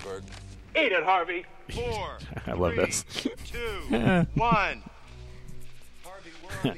Hi. Another crossover here from Lethal Weapon to Die Hard coming up with Gail Wallens. Oh, right. She's the police therapist. Much more memorable in her turn in Lethal Weapon as she returns for everyone. She doesn't have much to do in this one, yeah. She didn't have much to do in Lethal Weapon. She's just there to tell them that Riggs is crazy. Right.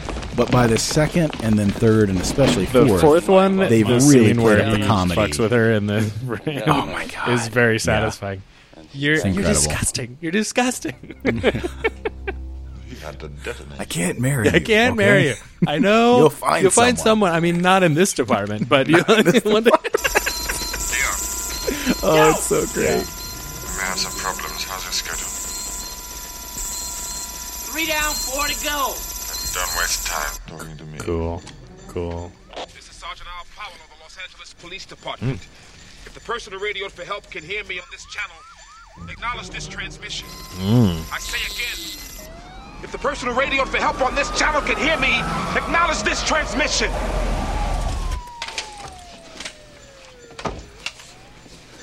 I read you, pal.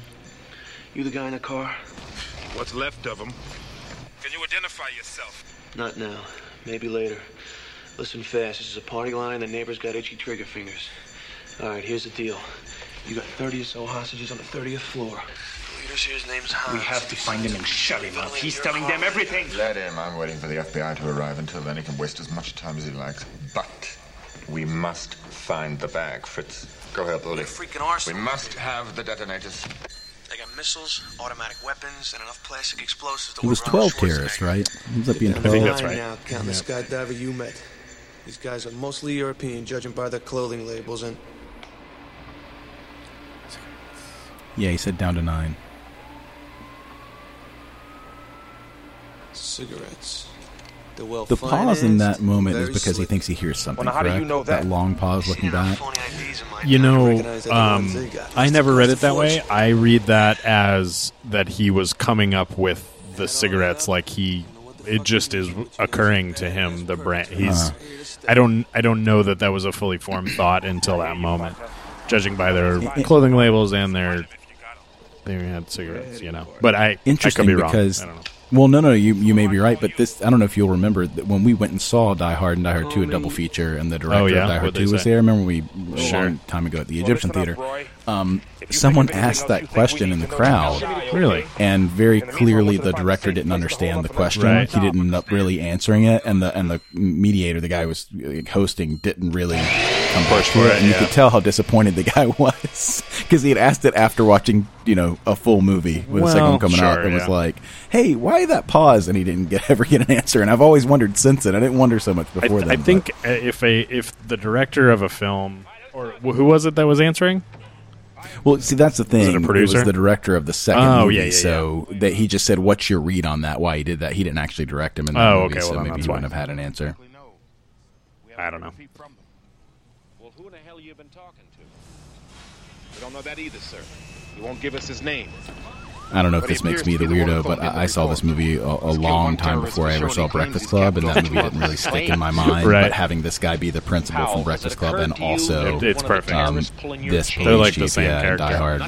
Oh man, for the '80s, such a. In fact, I think he's a cop. Maybe not LAPD, but he's definitely a badge. How do you know that?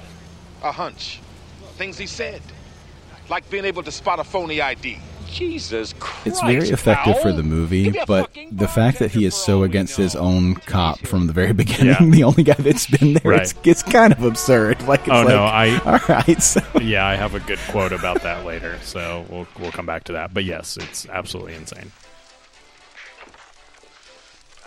I'd like to know McTiernan's read on the kind of justification of that character and I have a request. How he plays in and why, because it is one of the great kind of things in this movie where you're like, man.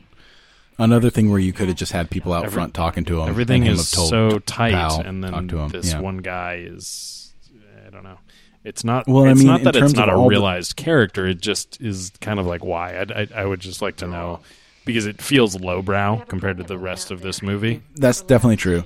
But, in terms of things going on outside the building, there's a lot of other things happening, right? Like, you get Powell and you get him communicating with him, but then you have this police chief who's always chiming in and he's always wrong. But then you have the handoff to the FBI agents. Right. Who, there's even the kind of level of comedy playing in with Sergeant Johnson. This is Sergeant Johnson, no relation. Right.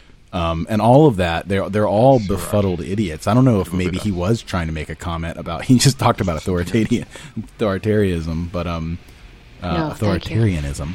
But the fact that everybody except for Powell is kind of an idiot. Yeah.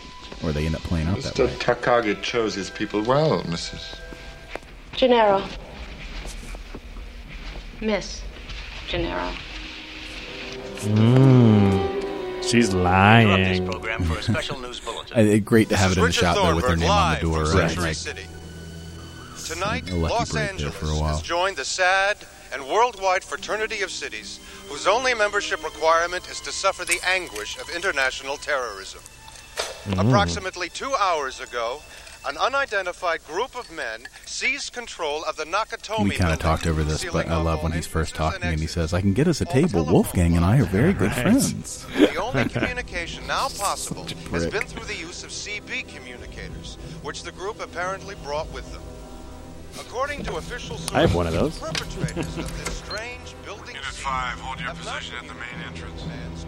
All right, guys, this is what we got. We got Charlie Unit in position. I would definitely be freaked out, but I also think if you were down there in a limo and you turned out the lights and you kind of laid down, you'd be fine. You could be there for a long time before anybody would really check. Well, and that's what ends up happening, right? He's just kind of hanging until he's needed or until he can help. That's crazy. There could be over 30 hostages in there for all we know. We don't know shit, pal.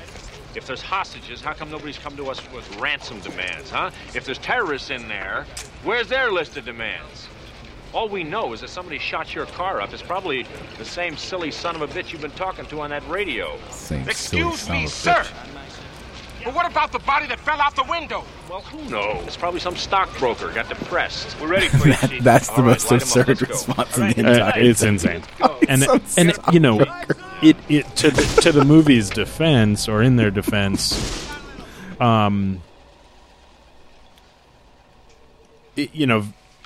Van Johnson.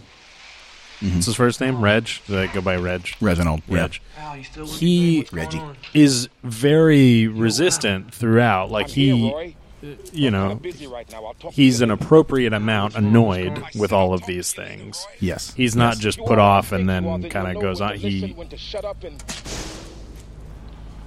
And when to pray. He's hyper aware of how stupid these other people are. Christ, pal, I told you what kind of people you're dealing with here. All right, let's load them up. Blue, go. Because I think when you have a really stupid, idiotic character in a movie, and the movie doesn't comment on how stupid they're being, then you go, you know what? The character's stupid, but the movie is also stupid because it's not acknowledging it. This acknowledges it so head-on with Reg's kind of constant, battling with this guy that you're like, all right, well, at least... I mean, and if you're trying to make the point that no one could be that stupid, well, that's also... There's no way that's true with everything we've seen from, law enforcement and government and politicians. Like, there's, so I don't know. Yeah, unfortunately. Get trapped, buddy. Better hang out in that car.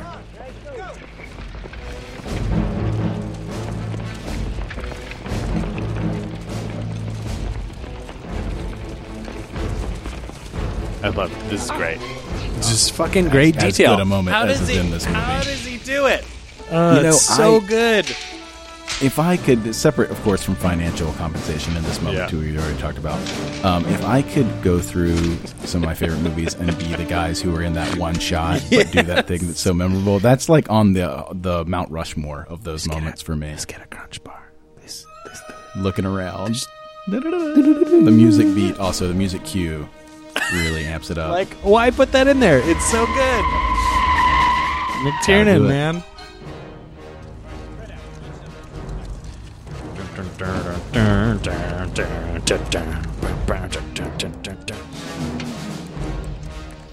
Alright, Theo's about to do his play-by-play, I think. The police have themselves an RV. Right. Yeah, he's quite a good commentator. What? Shut up. Oh, shut up. Yeah, there you go. Let's go.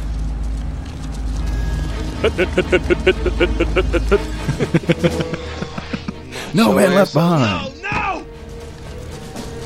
Yeah, they're way out in the open. All right, listen up, guys. I'm not sure that's the way to 'Twas the night before Christmas, and all through the house, not a creature was stirring except the four assholes coming in the rear in standard 2x2 cover formation. Okay, we're all set. We're ready. Kick ass. Go! Right. What an idiot. I mean, they play him up so much to be an idiot. I do like that this is traditionally a machismo movie, like we just said. Right. And the fact that it's self-aware and it kind of makes fun of that while having the hero not be that guy, I do think makes it a much more aware action movie. That's exactly the point, right? Especially in this era. And knowing what John McTiernan kind of stands for. He's so anti all of this. They're going after the lights. Hold them back. They're going after the lights. It's not happening. Mike, burn it. Cool. Don't be impatient. Just wound them. Just wound them. Get them back. They're sitting ducks up there they're without almost lights. in. Get them back. Almost in. Send in the car. Send in the car. Send in the car. Is it a car? Send in the clouds. Yeah, exactly. Send in the car. Oof. Oof. Great screaming here. Rodriguez, report. Whoa, wait a minute. What have we here, gentlemen? The police have themselves an RV.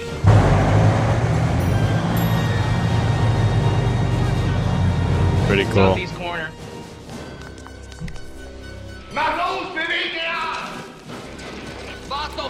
a lot of complaints, from what I understand, about the people around these neighborhoods because they were shooting this at night for the stuff like this, where they had to move vehicles late at night, turn on these lights. The helicopters, particularly, I think they had 1, maybe 2 passes in. Right. And it's kind of incredible they even let them fly helicopters that low between those buildings. It's incredibly impressive. It looks unbelievable. Super impressive, yeah.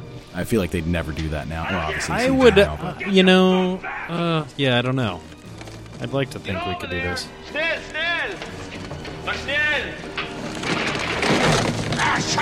Yeah, there are quite a lot of neighborhoods immediately around Century City. Yeah, I can understand that. And there are some condo buildings right there.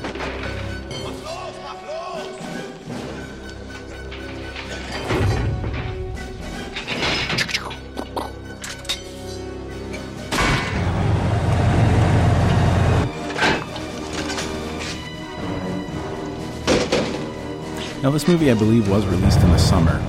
Yeah, it's July so the Christmas 20th, angle is, July 20th, 88. I meant to say that at the beginning, but I didn't. Should we start over?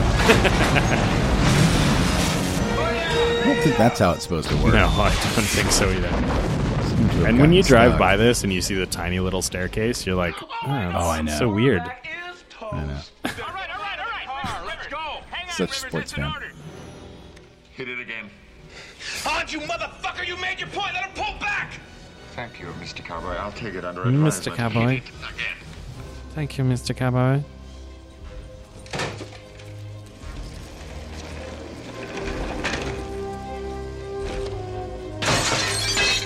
Ow. Nice. Fire. Oof. Ugh.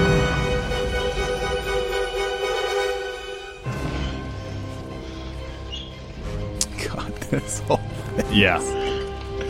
I mean, great idea. Fuck me. How did they do the explosion here?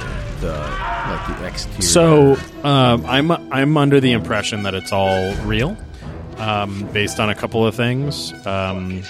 Let's see. Fuck it. Yeah, more dead. Yeah, we can put some more in there. In the making-of featurette, director John McTiernan revealed that a majority of the exterior shots of the building showing explosions were real, full-scale explosions set off in and around the actual building.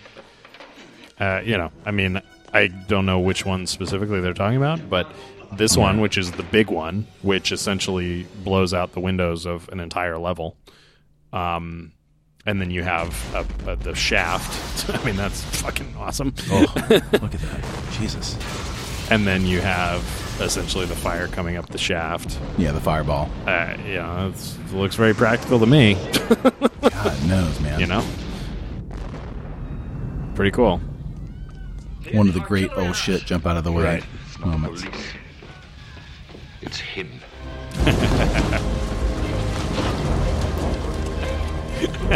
John. Holy shit.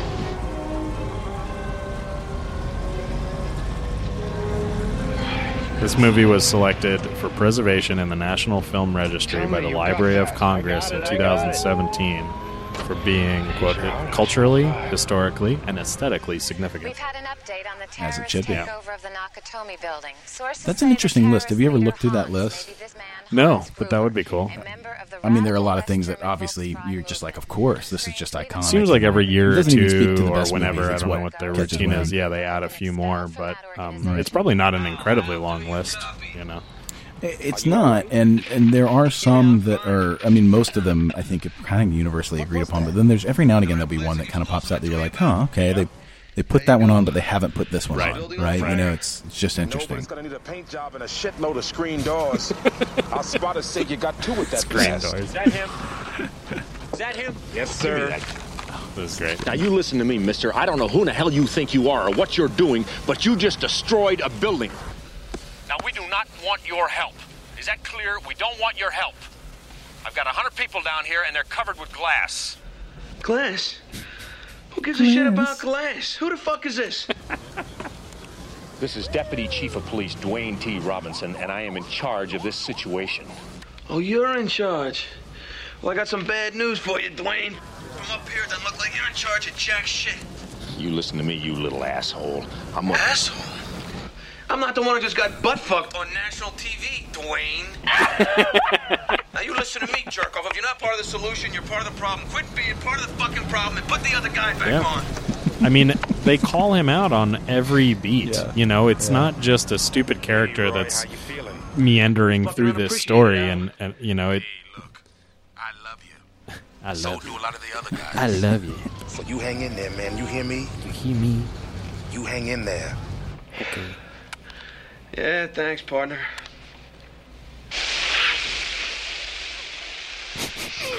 Gotta do what you gotta do. Yeah. I mean, honestly, I'm terrified to do so many drugs, cocaine. I feel like I'd be the guy who would have a heart attack the first time. But if I was about to try to negotiate with Hans Gruber, I'd take a bump. This is the time. This is the time. Yeah, there was never a time. Hey, frequency talk? Huh? Frequency talk. If you listen to me, he would be neutralized Stupid already. idiot. I don't want neutral. I want dead. Hope I'm not interrupting. What does he want? It's not what I want. It's what I can give you. I love this. I love this. It's a wonderful scene, yeah. Should I shoot him? Like, just the hand, just the subtle on the gun. No, hang on. No. He's like, I'll just kill him. This guy's an idiot. So Look, you don't need to kill him. I'm already annoyed. It's obvious you're not some dumb schmuck up here to snatch a few purses. Am I right? You're very perceptive. I watch 60 Minutes. I say to myself, these plays guys it. are professional. They're motivated. Amazing. They're happening, i.e., they want something, huh? Now, personally, I couldn't care less about your politics. Maybe you're pissed off at the camel jockeys. Maybe it's the Heaves, Northern Ireland. This is actually a good I figure Halloween you're here costume to I could negotiate. do. Am I right? Dude, because totally you realize that one of the primary problems with costumes for me is the beard. You use a gun, I use a Nothing gun. I want What's the to difference? do has a beard. Fair point. This is You're just in a simple hostage wig takeover. and You grab us suit, for some and then I'm reason, him. But you didn't expect some poison pill was going to be running around As a the kid, building. I had fully Am I right? designed my own Booby. Bruce Willis Die Hard. I'm your white knight. Boom. Sorry, go ahead. You had designed your own what? No. I designed my own Bruce Willis costume. It was literally just the gray pants with. I was going to go barefoot, but I had a Tic Tac can that I'd like actually sprayed silver, you know, to have like lighter. And then I ended up just going as Indiana Jones. Oh, nice. Okay, that's good too. Never ended up getting to it. You got to work on that smile, Kelly. If you're going to do it, you got to work on that smile. Yeah, that's fair. Roy, you all right? The other thing, this is incredibly nitpicky. Who cares? But the fact that they heard him on the 30th floor, the Twinkie was so bad that he was like, like, oh my god! It's like, why wouldn't the terrorists be running up there to shoot him? Holly sorbate 60 and yellow dye number 5. Yellow dye number 5. Just everything a growing boy needs. How many kids you got, Al? Well, as a matter of fact, my wife is working on our first. How about you, cowboy? I'm gonna name him Urkel. No, you got any kids back on your ranch? That was his nephew, right? Or I forget what he was the neighbor. Oh, he was. He wasn't related to them at all. No, he was in love with the dog. I totally forgot. He would never leave. Honestly, it's okay that you don't. I watched Family Matters religiously. Of course, but you're gonna have to bring the ice cream. Yeah, we all did, but it shouldn't stick the way Die Hard does. Or should I call you Mr. McLean? Mr. Officer. Mr. Officer. John McLean of the New York Police Department. Get on the phone to Harry in here. Come on, baby, move. Got it. Better get hold of somebody at dispatch. Sister Teresa called me Mr. McLean in the 3rd grade. My friends call me John. You're neither, shithead. I have someone who wants to talk to you. We really graduate from shithead up to fuckhead for Die Hard with a Vengeance. Oh, so much tension there thinking it's his wife, right? Hey, John Boy. John Boy. Hey, Ellis? John Boy. So dumb. Now listen, John. Give me a few minutes to try to talk some sense into you. I know you think you're doing your job, John, and I can appreciate that, but you're just dragging this thing out. Now look, no one gets out of here until these guys can talk to the L.A. police, and that just ain't gonna happen until you stop messing up the works, capiche?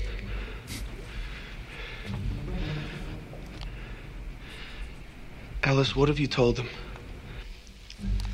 I told them we were old friends and you were my guest at the party. It's also Ellis, you shouldn't be doing this. a very Tell me about it. of huge credit to Bruce Willis that he plays this very scared. All right, John, for Ellis. listen. Oh, yeah. Oh, my He's God. not dismissive of him. He knows he's going to die, and he is trying to make that point. Desperately. He's truly desperate. Dude, he tries to give him so many outs too, and honestly, it's subtle. But the look on his face when he thinks it's going to be Holly, when he says a special friend, and then that shift to like he relief kind of is listening. You can get with the program a little, huh? The police are here now. It's their problem. Now tell these guys where the detonators are, so no one else gets hurt. You know, I'm putting my life on the line for you, pal. I love this look. Yeah, you like that? Shut up, fellas. Just shut your mouth. Put Hans back on the line. Hans, this shithead does not know what kind of man you are, but I do. Listen. Good. Then you'll give us what we want and save your friend's life. You're not part of this equation. It's time you realized that. Hey, what am I, a method actor, Hans? Babe, put away the gun. This is radio, not television. Hans, this asshole is not my friend. I just met him tonight. I don't know him. Jesus Christ, Ellis, these people are going to kill you. Tell them you don't know me. John, how can you say that after all these years, huh? John.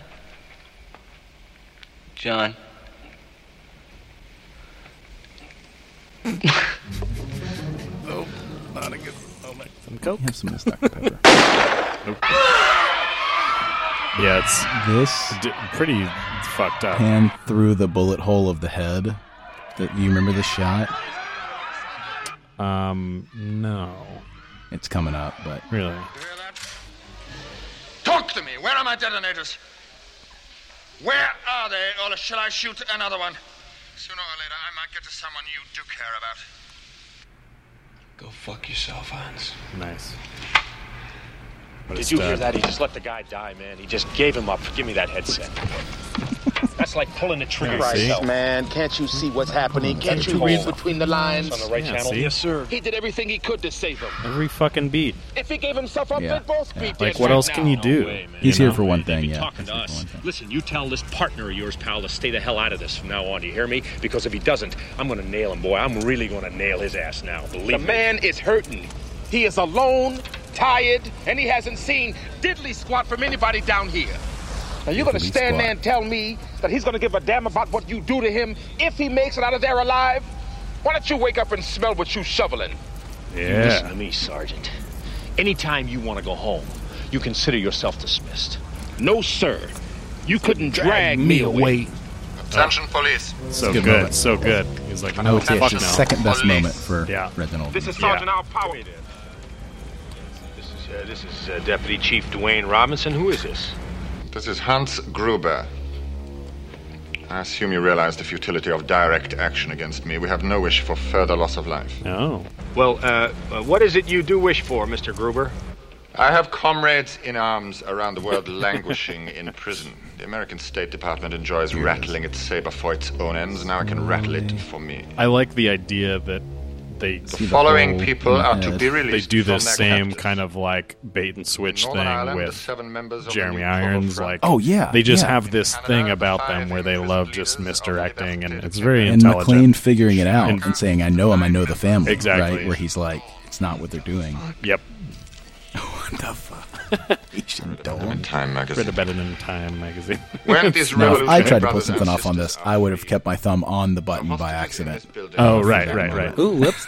And they will accompany us in helicopters to the Los Angeles International Airport, where they will be given further instructions. You have 2 hours to comply.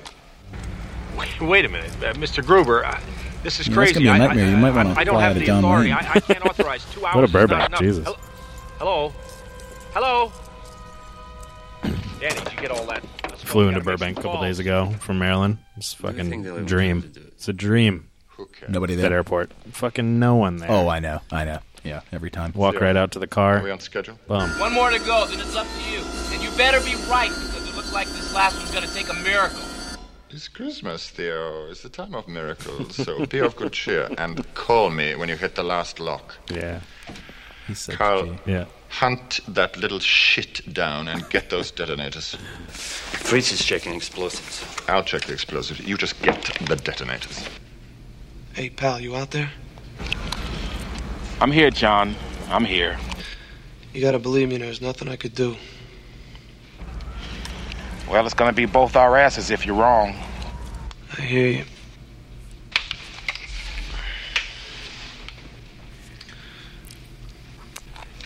Did you catch that bullshit Hans was running? Doesn't make sense, man. Hey, don't ask me, man. I'm just a desk jockey who was on my way home when you rang. Well, you drove that car, I figured you for the street, Al. In my youth. And author of Hostage, Terrorist, Terrorist, Hostage, A Study in Duality. Great title for a book, by the way. What can we expect in the next few hours? Well, Gail, by this time, the hostages should be going through the early stages of the Helsinki syndrome. As in Helsinki, Sweden. Finland. Basically, it's when the hostages and the terrorists go through a sort of psychological transference and a projection of dependency. A strange sort of trust and bond develops. We've had situations where the hostages have embraced their captors after their release and even corresponded with them in prison. No, darling. Asian Dawn. Dawn. D-A-W-N. Sir? Yeah. Sir, the FBI is here. Oh, the FBI is here now? Yes, sir, right over there. Hold this. Want a press, man? Yeah, okay. Hey, how you doing, man? I'm Agent Johnson. This is Special Agent Johnson. Oh, how you doing? No relation. How you doing? I'm Dwayne Robinson, LAPD. I'm in charge here. Not anymore. Awesome. Pretty great line.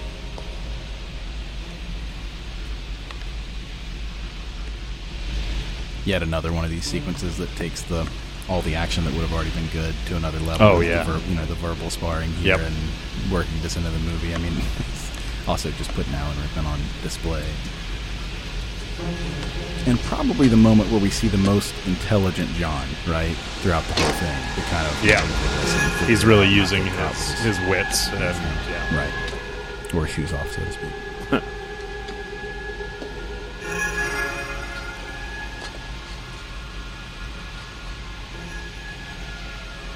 It's just so believable too, because you can see why somebody would be taken from this performance, but it also takes him a second to key into it. Yep. Like there's that moment first, but then How you doing? They say this was totally unrehearsed, which is why it has this feeling of like them meeting for the first time and everything. That's wild. Yeah. Presumably it's all scripted, but they kind of work through it as you can see them working through it as they go. Relax, I'm not gonna hurt you. I'm not gonna hurt you. Yeah. The fuck are you doing up here? What were you looking for? I managed to get out of there and well, I was just trying to get up on the roof and see if I could signal for help, Here, why don't you come in and help? Oh, we go. Forget the roof. Come on, I said forget the roof. They got people all over. Come on, you want to stay alive? You stay with me. Well, the best way we can figure it is we've got maybe 30 we haven't talked about it too much, but John McTiernan, big fan of the lens flare. Oh yeah. I would say does it much more effectively. JJ. I still like JJ, but this is kind of like the guy who laid the groundwork for the kid who came along and really liked that lens flare and then amped it up to 11 for his movies to the point it became kind of a joke. What about John McClane? He's the reason why we have the information we have up until now. He's also the reason why you're facing 7 terrorists instead of 12. He's inside? Who is he? Well, he might be a cop. I don't know. We're checking on that. One of yours? No way. No way. My cops are not effective. Yeah, exactly. That's exactly what point are you making? Do you smoke? 12 Terrorists, 12 Nights of Christmas. This is clearly a Christmas movie. Yes.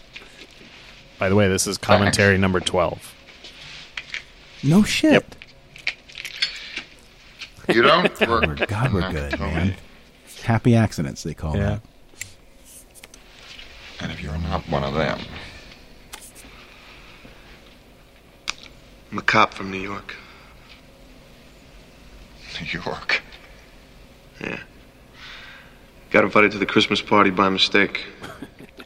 Who knew?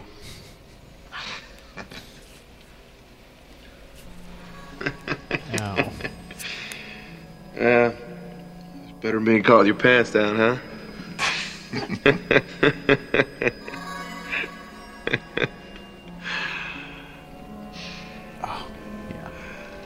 I'm John McClane. You're, Clay. Oh, he seemed like you had him. Bill Clay. Very good. And he looked at the manifest, or whatever it's called, for a building. Yep. Know how to use a handgun, Bill? I spent a weekend at a combat ranch. You know that game with the guns that shoot red paint? Probably seems kind of stupid to you. Well, time for the real thing, Bill. It's a great test. Yeah. It's just, I mean, the way he's holding the gun. Yeah, all this. It all works. All you gotta do is pull the trigger. All you gotta do is pull the trigger. Come on. Yeah. You don't Bruce look was destined to be a movie star. Yeah. You could tell. 33. Stockwerk. Kommt. Sofort.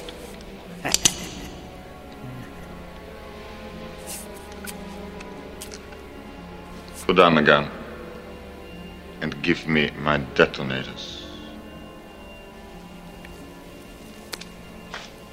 Well. Hans.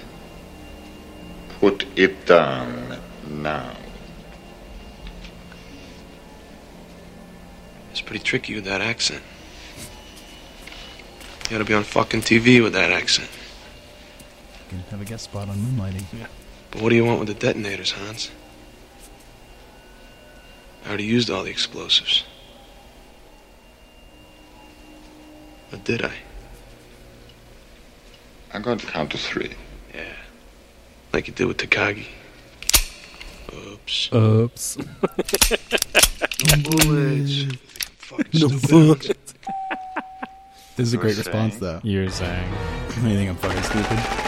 Yeah. Right. Also super important, right? Because obviously he's clocked Hans, but Hans now having clocked him ends up being huge for the last act reveals. Ugh, all this glass. Okay, I gotta pee real quick. Oh, Jesus Christ. Oh, it hurts my knees.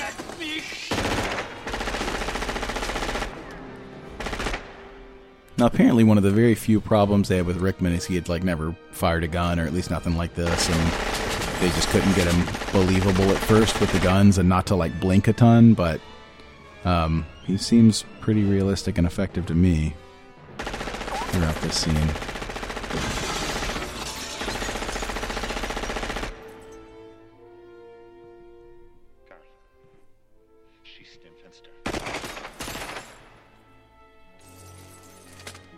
Also a great choice to deliver the line and shoot the glass in another language first, just to emphasize it.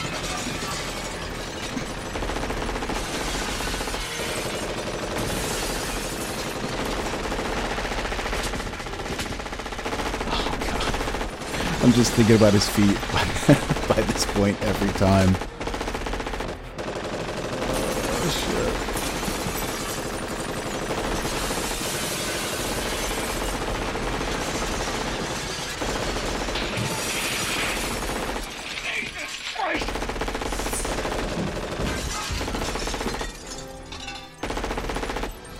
Definitely feel it, man. You definitely feel being just trapped and under complete siege here. Ugh.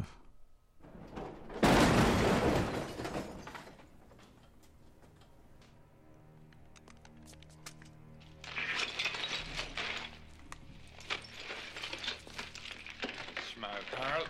We're back in business. It's a weird beat. That's maybe the one beat in this entire thing that feels like a little like they threw a little much at it, right? More than they needed. If it didn't have the music staying right there, then it might be okay. But it's like that music cue, and it's is a little intense. Yeah.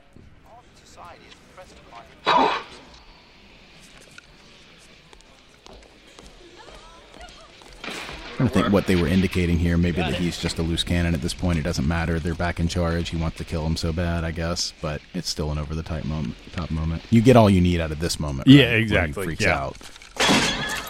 And her response to it. Yeah, it's so great. That man looks really pissed. He's still alive.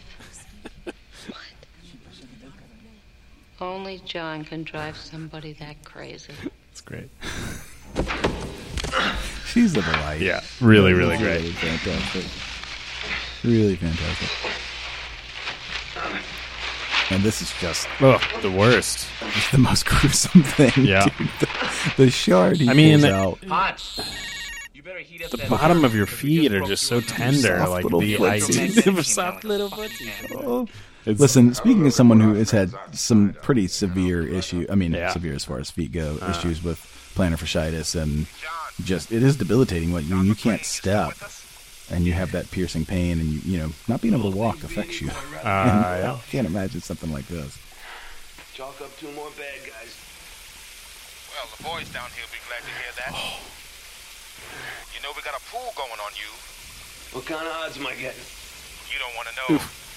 Put me down for 20. I'm good for it. Hey, pal. You got flat feet? What the hell you talking about, man? Something had to get you off the street. What's the matter? You don't think jockeying papers across a desk is a noble effort for a cop? No. I had an accident. The way you drive, I can see why. What'd you do? Run over your cabin, flip with the car. I shot a kid. He was 13 years old. Oh, it was dark. I couldn't see him. He had a ray gun, looked real enough. You know, when you're a rookie, they can teach you everything about being a cop except how to live with a mistake. Anyway, I just couldn't bring myself to draw my gun on anybody again. Sorry, man. Hey, man. How could you know? I feel like these are the moments we've kind of lost in just the upping the pace so much, you know, for action and stuff now. Like they rarely take long enough to really. I mean, that really resonates, you know. And it's not only good character stuff, like you say. It gives McClane this chance to go to like a bathroom and recoup. And have some moments of peace where nothing's happening. Those guys in the suits, it's very good. 100%, and it makes those moments of explosion bigger, right? Like it makes you absorb them more because you can't, if you dial it up to 11 and keep it there the entire time. There's no time to breathe. You know, you get desensitized to everything, and the circuits that cannot be cut are and cut not to mention the idea that he's physically injured in this moment, and he's having to contend with that. So many of these movies, you don't, you know. Yes. They don't get so injured. By Die Hard 4, they definitely don't. Right, exactly. Body surfing down. Oh god, it's so bridge. fucking dumb. A cheese grater on your skin. Even in With a Vengeance, I feel like there's a pretty good amount of like pain. Oh God, you know, dude, both of them, all of them. I mean, hell beat out. Exactly. Right. It's just like they just feel destroyed. I mean, the spike or whatever that he bites out of his arm to try to pick the lock. Right. It's a splinter from the high tension cable. Yeah. Oh, I mean, gross. Tension cable, that thing splitting that guy in half. Yeah. We got to do Die Hard with a Vengeance sometime on one of these commentaries. Okay, cool. I love it. Or as Jess calls it, my all-time favorite when we watch this series, is she said, "Oh, it's Scavenger Hunt, the action movie." Right. I love this. That's my 2 favorite things: action movies and scavenger hunts. I mean, my sister tried unsuccessfully to explain the water math equation to me for hours when I was little. We've talked about that, but it's just like, I'm too stupid to understand that. Well, I've had the same conversation with my buddy Jason Walston, who says you can do it, but in my opinion, and maybe I'm wrong too, because I'm no math genius, but I think you have to be at the starting point that they give you to be able to do it. Like, I think they cut back to that scene and they're like, okay, we got a gallon here, and we got a gallon here. Oh, they don't kind of show the middle. But I don't understand how they got to that they got part. To it. Yeah, right? yeah. Like, it's like, how do you have exactly a gallon? Interesting, yeah. Great choice of music here once again. Right. I mean, everything, the way this is filmed and shot. And to put this in here to kind of push the story while McClane is recouping, to give him time to do that, right? Mm-hmm. And now you've gotten a little more about Pal, and then you get this. It just keeps everything carrying. Merry Christmas. So well. Bastards are probably pissing in their pants right now. Mayor's gonna have my ass. Another great. Yeah. Probably pissing in their pants.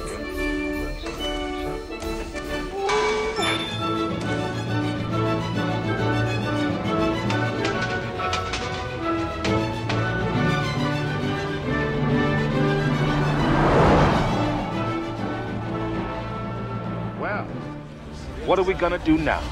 Arrest them for not paying their electric bill? We've shut them down. We let them sweat for a while, then we give them helicopters. And then we right up the ass. eat chips. Another really weird connection on this is these two Sergeant Johnsons are both in the James Bond movie License to Kill. They sure are. And they only 80s, cross and paths for like a second. Like one. Yeah, one they're quick enemies, scene. right? Like yeah. you've got the main villain and then just kind of a side character, friend of Felix Leiter, CIA agent. Pretty weird. And it's strange that, and what year was that? 89. 89. Yeah. So that was literally a year after this. Whatever. This is Special Agent Johnson of the FBI. The State Department has arranged for the return of your comrades. Helicopters are en route, as you requested. General Radek is currently being released. Time he figures out what hit him, they'll be in a body bag. And at that time, we'll blow the roof and spend a month sifting through the rubble, and by the time they figure out what went wrong, we'll be sitting on a beach, earning 20%.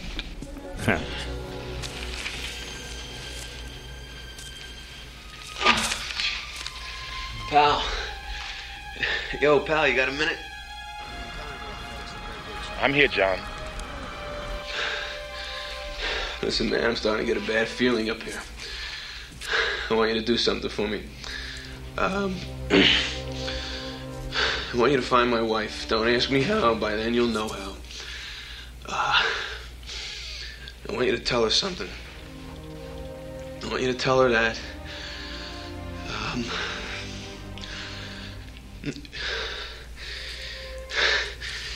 Tell her it took me a while to figure out what a jerk I've been. But,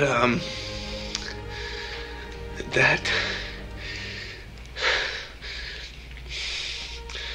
when things started to pan out for her, I should have been more supportive. And, I just should have been behind her more.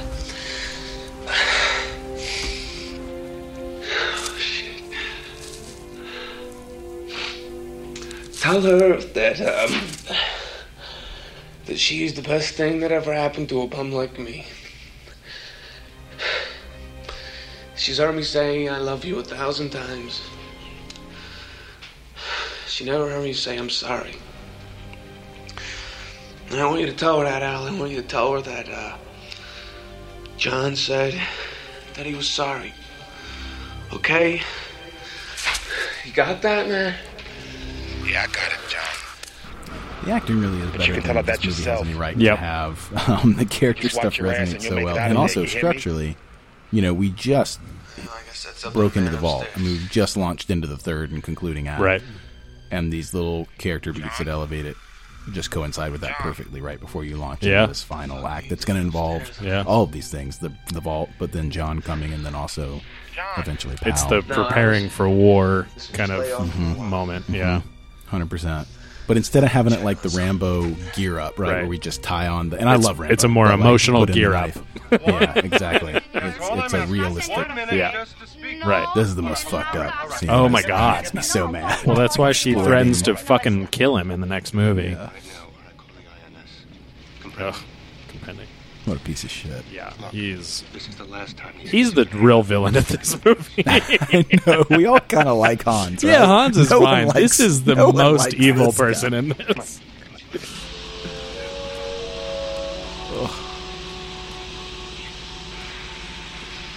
Because he hopped on his left foot across that glass. What are you doing, Hans? What are you doing?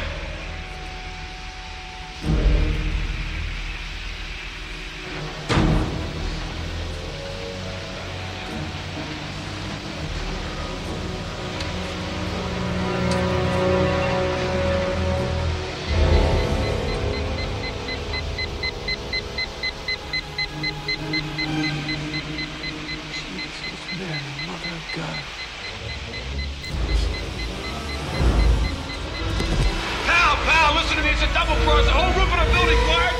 Ooh, I love the barrel into the cheek right here. Right.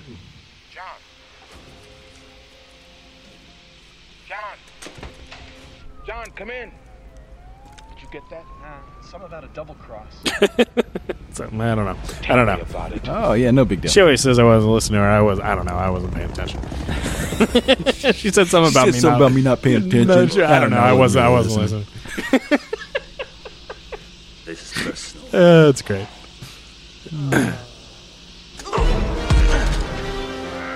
This is, again, kind of juxtaposition against Lethal Weapon, where, not to say that it's not brutal, but, like, you know, Mel is the machine, right? Like, he is the Lethal Weapon or whatever, and kind of knows all the kung fu stuff. This fight, by contrast, is just sort of so brutal and, like, throwing each other into stuff, and headlocks, and just punching each other as hard as they possibly can in the face, as much as they can. Gather your flock, Miss Gennaro. You know, your mom and dad are very important people. They're very brave people. Nice lens flare. Is there something you'd like to say to them if they're watching? Ugh. That is fucking heartbreaking. I know. Jesus. Come home. Oh, Lucy. It's fucking evil. McLean residence, Lucy McLean speaking. Mrs. McLean. Oh, shit. Nice. The lady behind her with the hand in the mouth. Your acquaintance. On your feet, everyone, to the roof. Lock them up there and come right back. Oh no.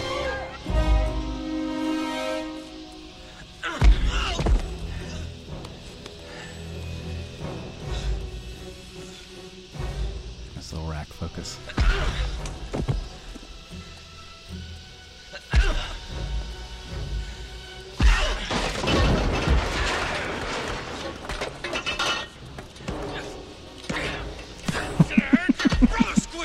I broke his fucking neck.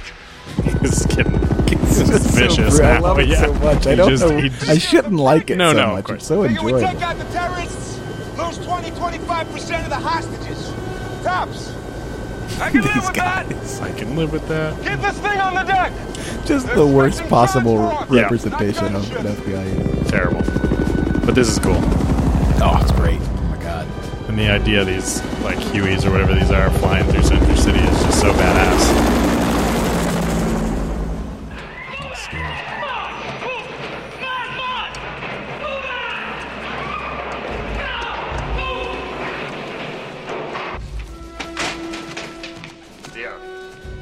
A little bonus for us. Please, sit down. Sit down. Hey! A policeman's wife might come in handy.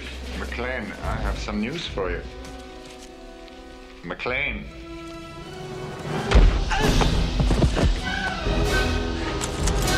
Oh, I can feel this one every time. That shoulder squib or whatever it was.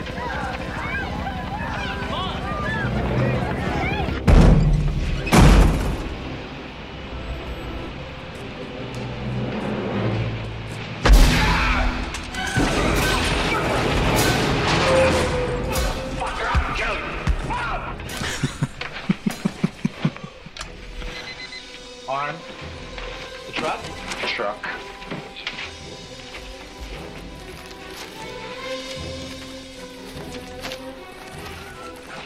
After all your posturing, all your little speeches, you're nothing but a common thief. I am an exceptional thief, Mrs. McLean, and since I'm moving up to kidnapping, you should be more polite.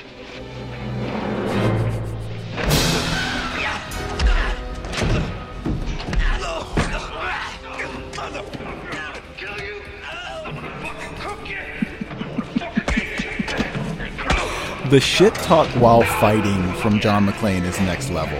He does this very well in It's all so three of these real. movies. I think it drops off later. I think, honestly, that's the main kind of difference to me in his character, is that in the later movies, he's just more quiet.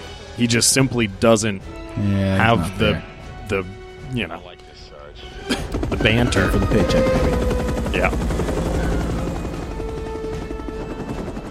But I also wonder, because you're like, well, if it were scripted, then he'd probably be saying it. You know what I mean? Maybe it just wasn't The character wasn't scripted though. Yeah, I like that. That's one of the well, that's the thing. I think like when they're fighting, I think that's Bruce in these early ones just saying, "Yeah, I'm gonna cook you. I'm gonna fucking eat you." You know, all this you don't stuff, think like, that's written? you know what? Maybe it was. I mean, but I just knowing writing dialogue while you're fighting. I'm not saying there's nothing. You never do that, but right? It feels much more organic than most That's stuff fair. that's written. That's fair. For that. It's getting brutal. I love that look. Yeah.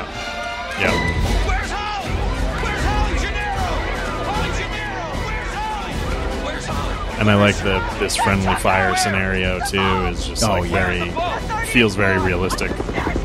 For sure. And right when you're like, okay, he's going to get him off the building, then to flip it and be like, oh god, now they're shooting at him. Like, you just can't do anything. Never have a minute to breathe. Right.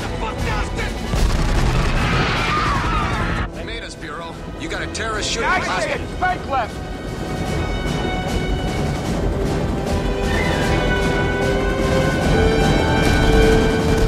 Nail that sucker! What's the line in Jurassic Park? Well, we're back in the car again. What's that? Oh, well, we're back in the car. Well, we're back on the roof again. Yeah, well, we're like back he's on getting the roof shot at, jumping. Turn around again. I'll back this little bastard.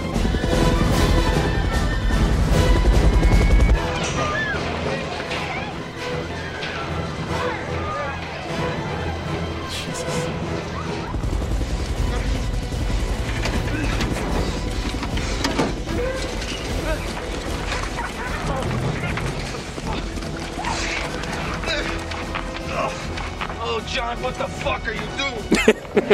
Fuck did you get into this shit? What the fuck?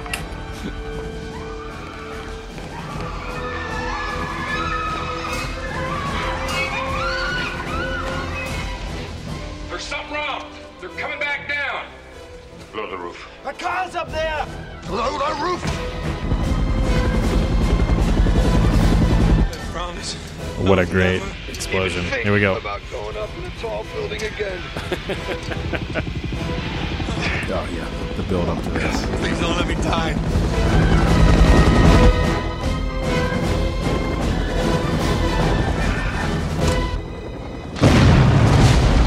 Awesome. Man. So great. Oh, man.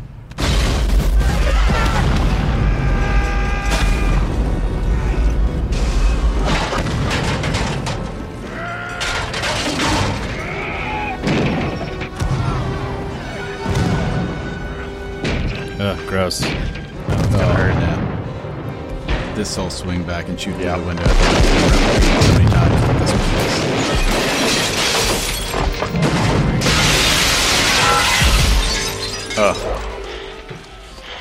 I feel like this. We've seen this in so many movies since this, but sure. this. I feel like this is probably the first time that they This did has got it. Yeah, I like think it's been copied so much. I That mean, it has to be Mission the first Impossible time. did it, and Mission all these Impossible other 3, things, with the and then 4? shooting your way in. 3? A couple 4. James Bond movies 4? have done it. Mission Impossible 3, they the side of the building thing is in 4, but in 3, remember when he has to steal the rabbit's foot and he leaps from one building to the other? He parachutes down and his parachute takes him in through the glass. Oh, and then he the guy who's slides cleaning back out. looks at Tom Cruise, and then it sucks him back out. I remember that. Okay, you're absolutely right. Yeah. So they kind of did something similar in both. Yeah, sort of a similar rip. But honestly, man, you could argue Mission Impossible 3, when he's in the elevator fighting all the guys he's strapped to the table, similar thing to Die Hard 3, right, where he's in the elevator and he starts the shootout in the tight quarters. And now Captain America Winter Soldier has done it. That's funny. Those are good points. Yep. Yeah, I just stepped on the best line of that. What did he say? Well, we're going to need some more FBI guys. Oh, yes. That's actually the one great line. That's true comedy. We're going to need some more FBI guys. Again, his reactions. This is it's so good because this is what at this point you would just be like, "What the fuck?" Like he's like walking through, like, "Come on."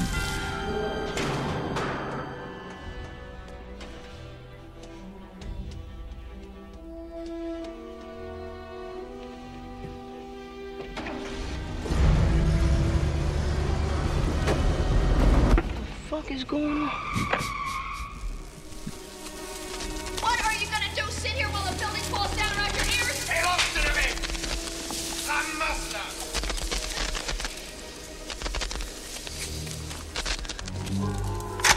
Shit! Oh, Okay, all right. She's pretty good. Hang on, honey. Oh, God. Oof. Yeah. Yeah. As our friend Stevie would say, oofta. Oofta. Right. Christmas tape saving the day, baby. Christmas tape. That's how you know more than anything is a Christmas movie. Right.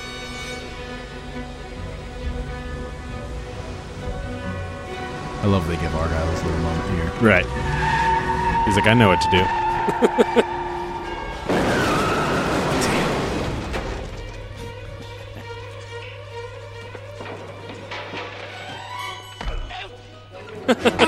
Just like a little punch. It's a fantastic little yelp, too. Yeah, yeah. Great.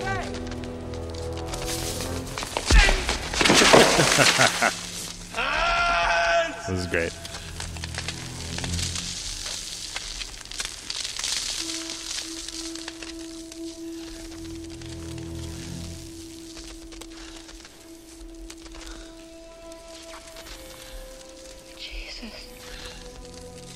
Honey.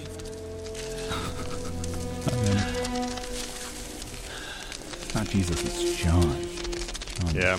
I remember that's something that film professor I had that showed this. He was like, she means that literally. Like, Jesus is here. Yeah. Like, salvation has come. Very direct, yeah. Very deliberate. So that's what this is all about? Fucking robbery? Put down the gun. Why'd you have to nuke the whole building, Hans? Well, when you steal $600, you can just disappear. When you steal $600 million, they will find you unless they think you're already dead. Put down. That's a fair point. The gun. Yeah.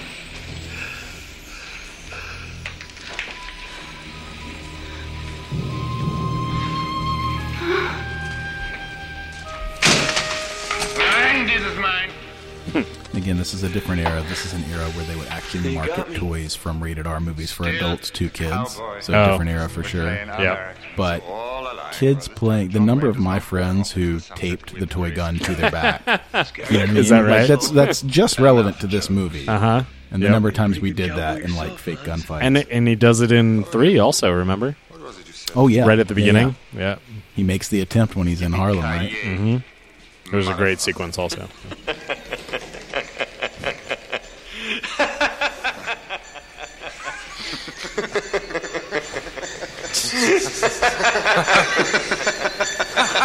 One of those bells. He's one of those Christmas bells.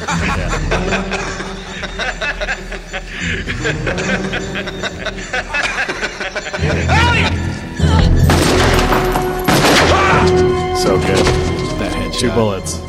Happy trails, Hans. No. God, it's very satisfying. Yeah, the pulling the wife out.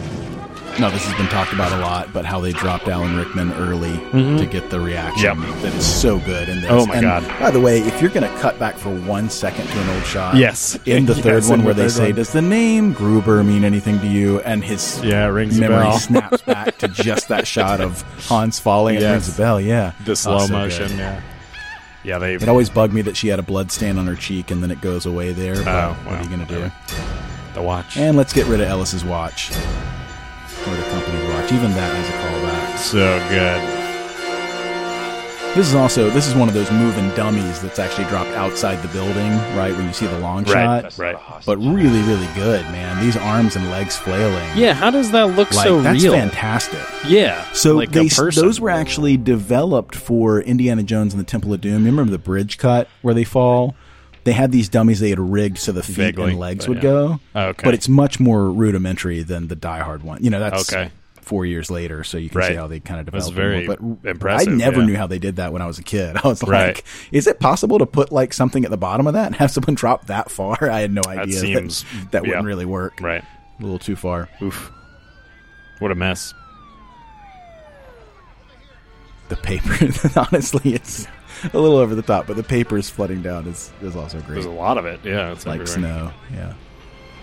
How much paper was up there on the roof? Good God.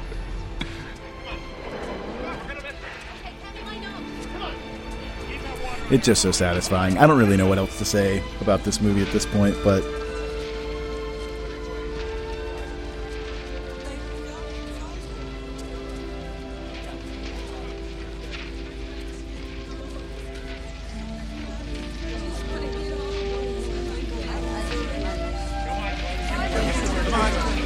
don't like it there. I don't think it's right to it all. Come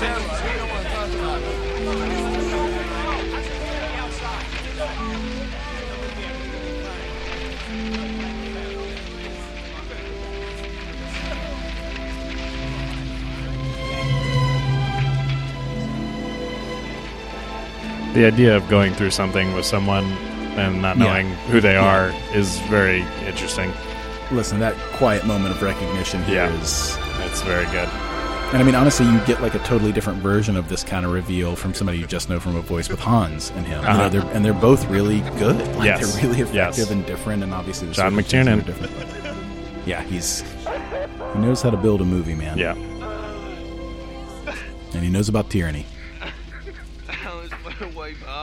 McTiernan and... Sorry. Patrick got up and walked away.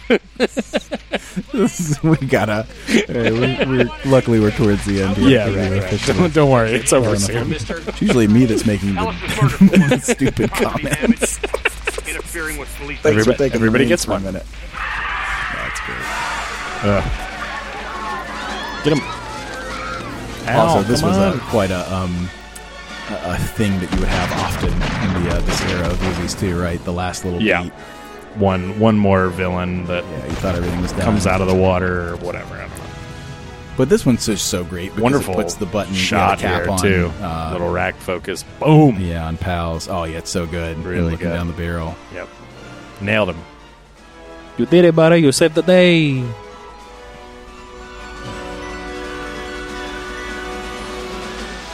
Now he'll be able to shoot kids again. And no, sorry. See, totally. I couldn't stop myself. I knew I shouldn't. Anyways. Couldn't stop. Anyways. Seriously, though, all the character stuff pays off, and Argyle's just the cherry on top of the sundae here. Okay. Great with me. This one's with me. Don't. Let's not go right back into that dark place where you have to question whether you can draw your gun again. Hey. Mr. McClane, now that it's all over after this incredible ordeal, what are your of satisfying payoffs? Oh, yeah. Really? Just one after the other. One after the other here. Also, they're perfect for each other. The idea that they have a tumultuous relationship is unfortunate because it's like, they're great. Just because there's fire and just because they argue a lot doesn't mean the love ain't there, baby. Yeah, I know. Sometimes. I know. I gotta be here for New Year's. Yeah. Here we go. Oh, the weather outside is frightful. Best way to end a Christmas movie, this song. And it's sunrise. We get a little bit of blue glow. Die Hard 2 with this song as well, right? Do but they? by Die Hard 3, they go a different... Yeah, when they pan up from the airport with all the planes... The same song plays. But by 3, obviously, it doesn't take place at 3 Christmas. is in the summer in the city. Summer That's in the why city. they play the song. My Summer in the city. so pretty. Summer. Cool cat looking for a kitty. I don't know the words. That's wonderful. I love it. So while the wonderful credits are rolling, let's talk about some stuff. This movie was nominated for 4 Academy Awards. They're all technical. They're all technical, but they no winners. But best sound, best film editing, best effects for sound effects, and best visual effects. So that's fair. Should have won some of those. I think. What do you think the budget of this movie was? Oh Jesus! In '88, yeah, I don't know. How much did Bruce Willis make? $5 million. I'm gonna say they gave these guys $75 million. $28 million. Yep. I was gonna guess. You know what? I was gonna guess $35 million, and then I remembered what Bruce Willis made, and I was like, "Was it 5?" Okay. So my justification there is 1. Yes, that's a crazy low number considering that he made 5. So like percentage wise, that's really impressive. But then the other part of this is that they have virtually no overhead. Like there's lots of explosions, lots of cool shit, but you're just in the building, their building, no location and stuff. a couple of maybe like 2 sound stages. and a location. That's a good point. Lots of explosions, lots of like practical shit has to happen, but it's just minimal in its scope, and they're like 1,000 feet from the studio, so it just doesn't. What was the budget for Die Hard 2 and 3? Do you know? That's a good question. Let me look it up real quick. Because while I'm looking it up, Die Hard 3 is all over the place. What do you think the gross domestic box office was for this movie? They made $120 million. Actually, no. Quite a bit less. 83 domestic. So okay, so 83 on a 28. That's good. I mean, back then it was huge, probably considered pretty good, but not as big as it would be today. Okay, so I'm going to look up some budgets. This movie obviously also lived in rentals and on television. Oh, big time, yeah. Years and years to come. Yeah, we're of course not including all of that extra stuff. That was enough, though, to greenlight the sequel and then move on with the whole trilogy. So. Die Hard 2 had a budget of 70 with a domestic gross of 117, so that was okay. So Die Hard 2 had the budget and the gross of what I guessed for Die Hard 1, right. Almost exactly. So let's see what Die Hard 3 says.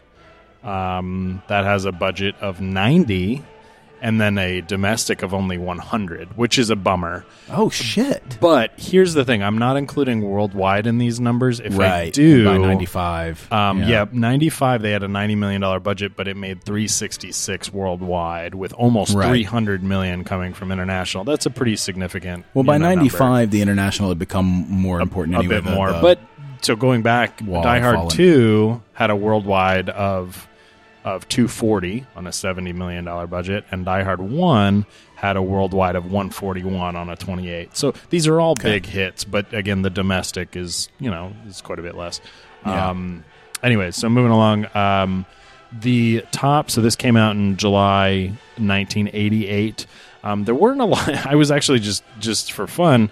It was interesting to see what else came out that month, and it was like a bunch of sequels. So, you think of sequels as being a more modern thing, but like clearly this was the summer of a lot of sequels. I don't know. By the late 80s and 90s, I think that's when I start thinking I guess about that's them taking fair. off. Yeah, because early 80s, you have your Star Wars and your Indiana Jones, and from that point they're on, kind I of think finishing the template's up. kind of there. Back to the Future, mid-80s. Well, you're definitely right about that. July 88, Arthur 2, Short Circuit 2, Phantasm 2, It Takes Two, Caddyshack 2, Big Top Pee-wee. Were all that month. Also, Cocktail and Monkey Shines came out right around that time. June, we saw Funny Farm, Big, Bull Durham, Great Outdoors, Who Framed Roger Rabbit, Coming to America. Those are all within the few weeks surrounding it. And then for the domestic box office list, top 10 for 1988, Rain Man was number 1, Roger Rabbit was 2, Coming to America, Big, Twins, Crocodile Dundee 2, and then Die Hard comes in at 7. On that list. Rain Man made $172 million domestic gross, which that just blows me away because it's such a classic movie. I love Rain Man, but it's it's a small drama relative to these big budget things.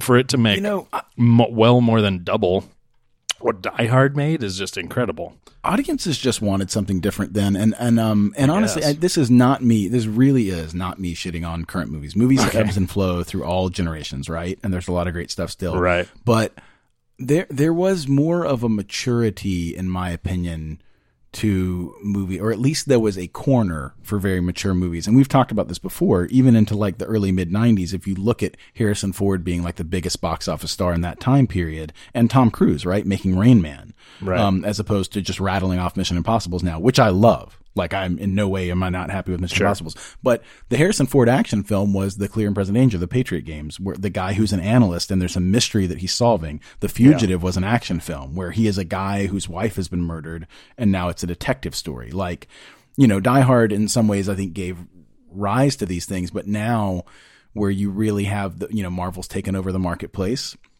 And, in the same way that a Star Wars would and could still, but, now everything is angled for that PG-13. It's just not going to have the same level of intellect, Not to say that they're not perfectly constructed. And speaking as a guy whose favorite movies of all time are kids' movies, as the Star Wars trilogy, I'm, in no way am I. I'm not trying to throw shade. I'm just saying that kind of adult film wasn't made. And there was a lot of talk about this by David Fincher when he tried to make the Girl with the Dragon Tattoo trilogy. Right. I want to do these again. I want to have these rated R movies that's like a full series where we're going to, and obviously it didn't work. So, the proof is in the pudding, I guess, money wise, even though that movie I think was really well made.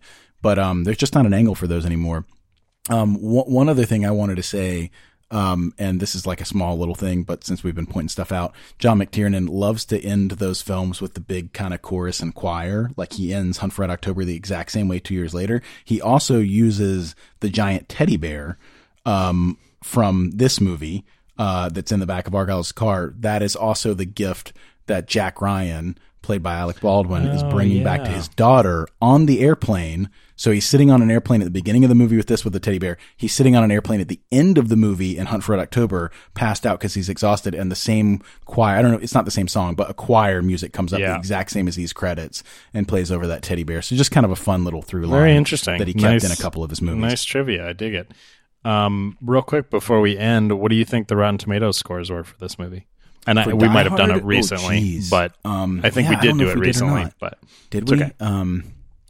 Let's see. So Rotten Tomatoes, I'll say critics 82, audiences 88.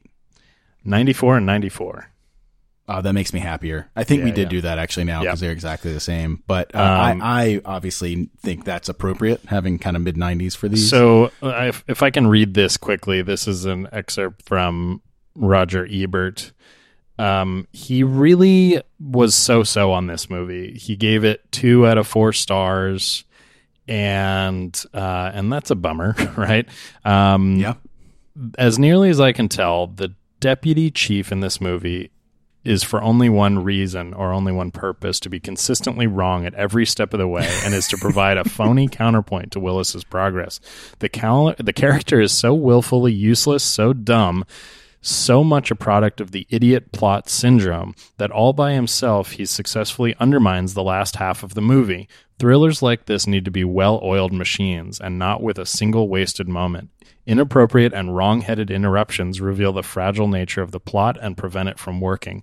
Without the deputy chief and all that he represents, Die Hard would have been more than a passable thriller. With him, it's a mess, and that's a shame, because the film does contain some superior special effects, impressive stunt work, and good performances, especially by Rickman. Here's a suggestion for thriller makers. You can't go wrong if all the characters in your movie are at least as intelligent as most of the characters in your audience. I thought that was interesting. I think he makes some valid points, some points that you actually pointed out as well. I took him, I've always taken him, and I continue to take him, that character, as just comedic relief. And he is kind of a befuddled idiot. But I certainly don't think, even acknowledging his points, that in any way that causes the movie not to work.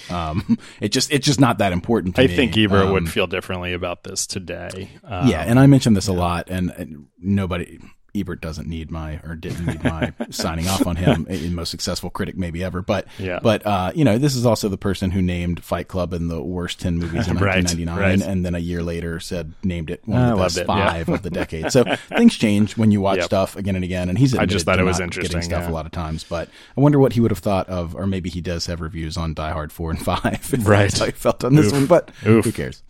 Anyway. Well, that's great. We did Die Hard. I'm glad we did, because that's a good one. And I think you're right. I think we should do Die Hard 3 at some point. That would be fun. Yeah, we got to do it harder. Yeah, Die Hardest. For that. We got to do it with a vengeance. We got to do a podcast with most vengeance.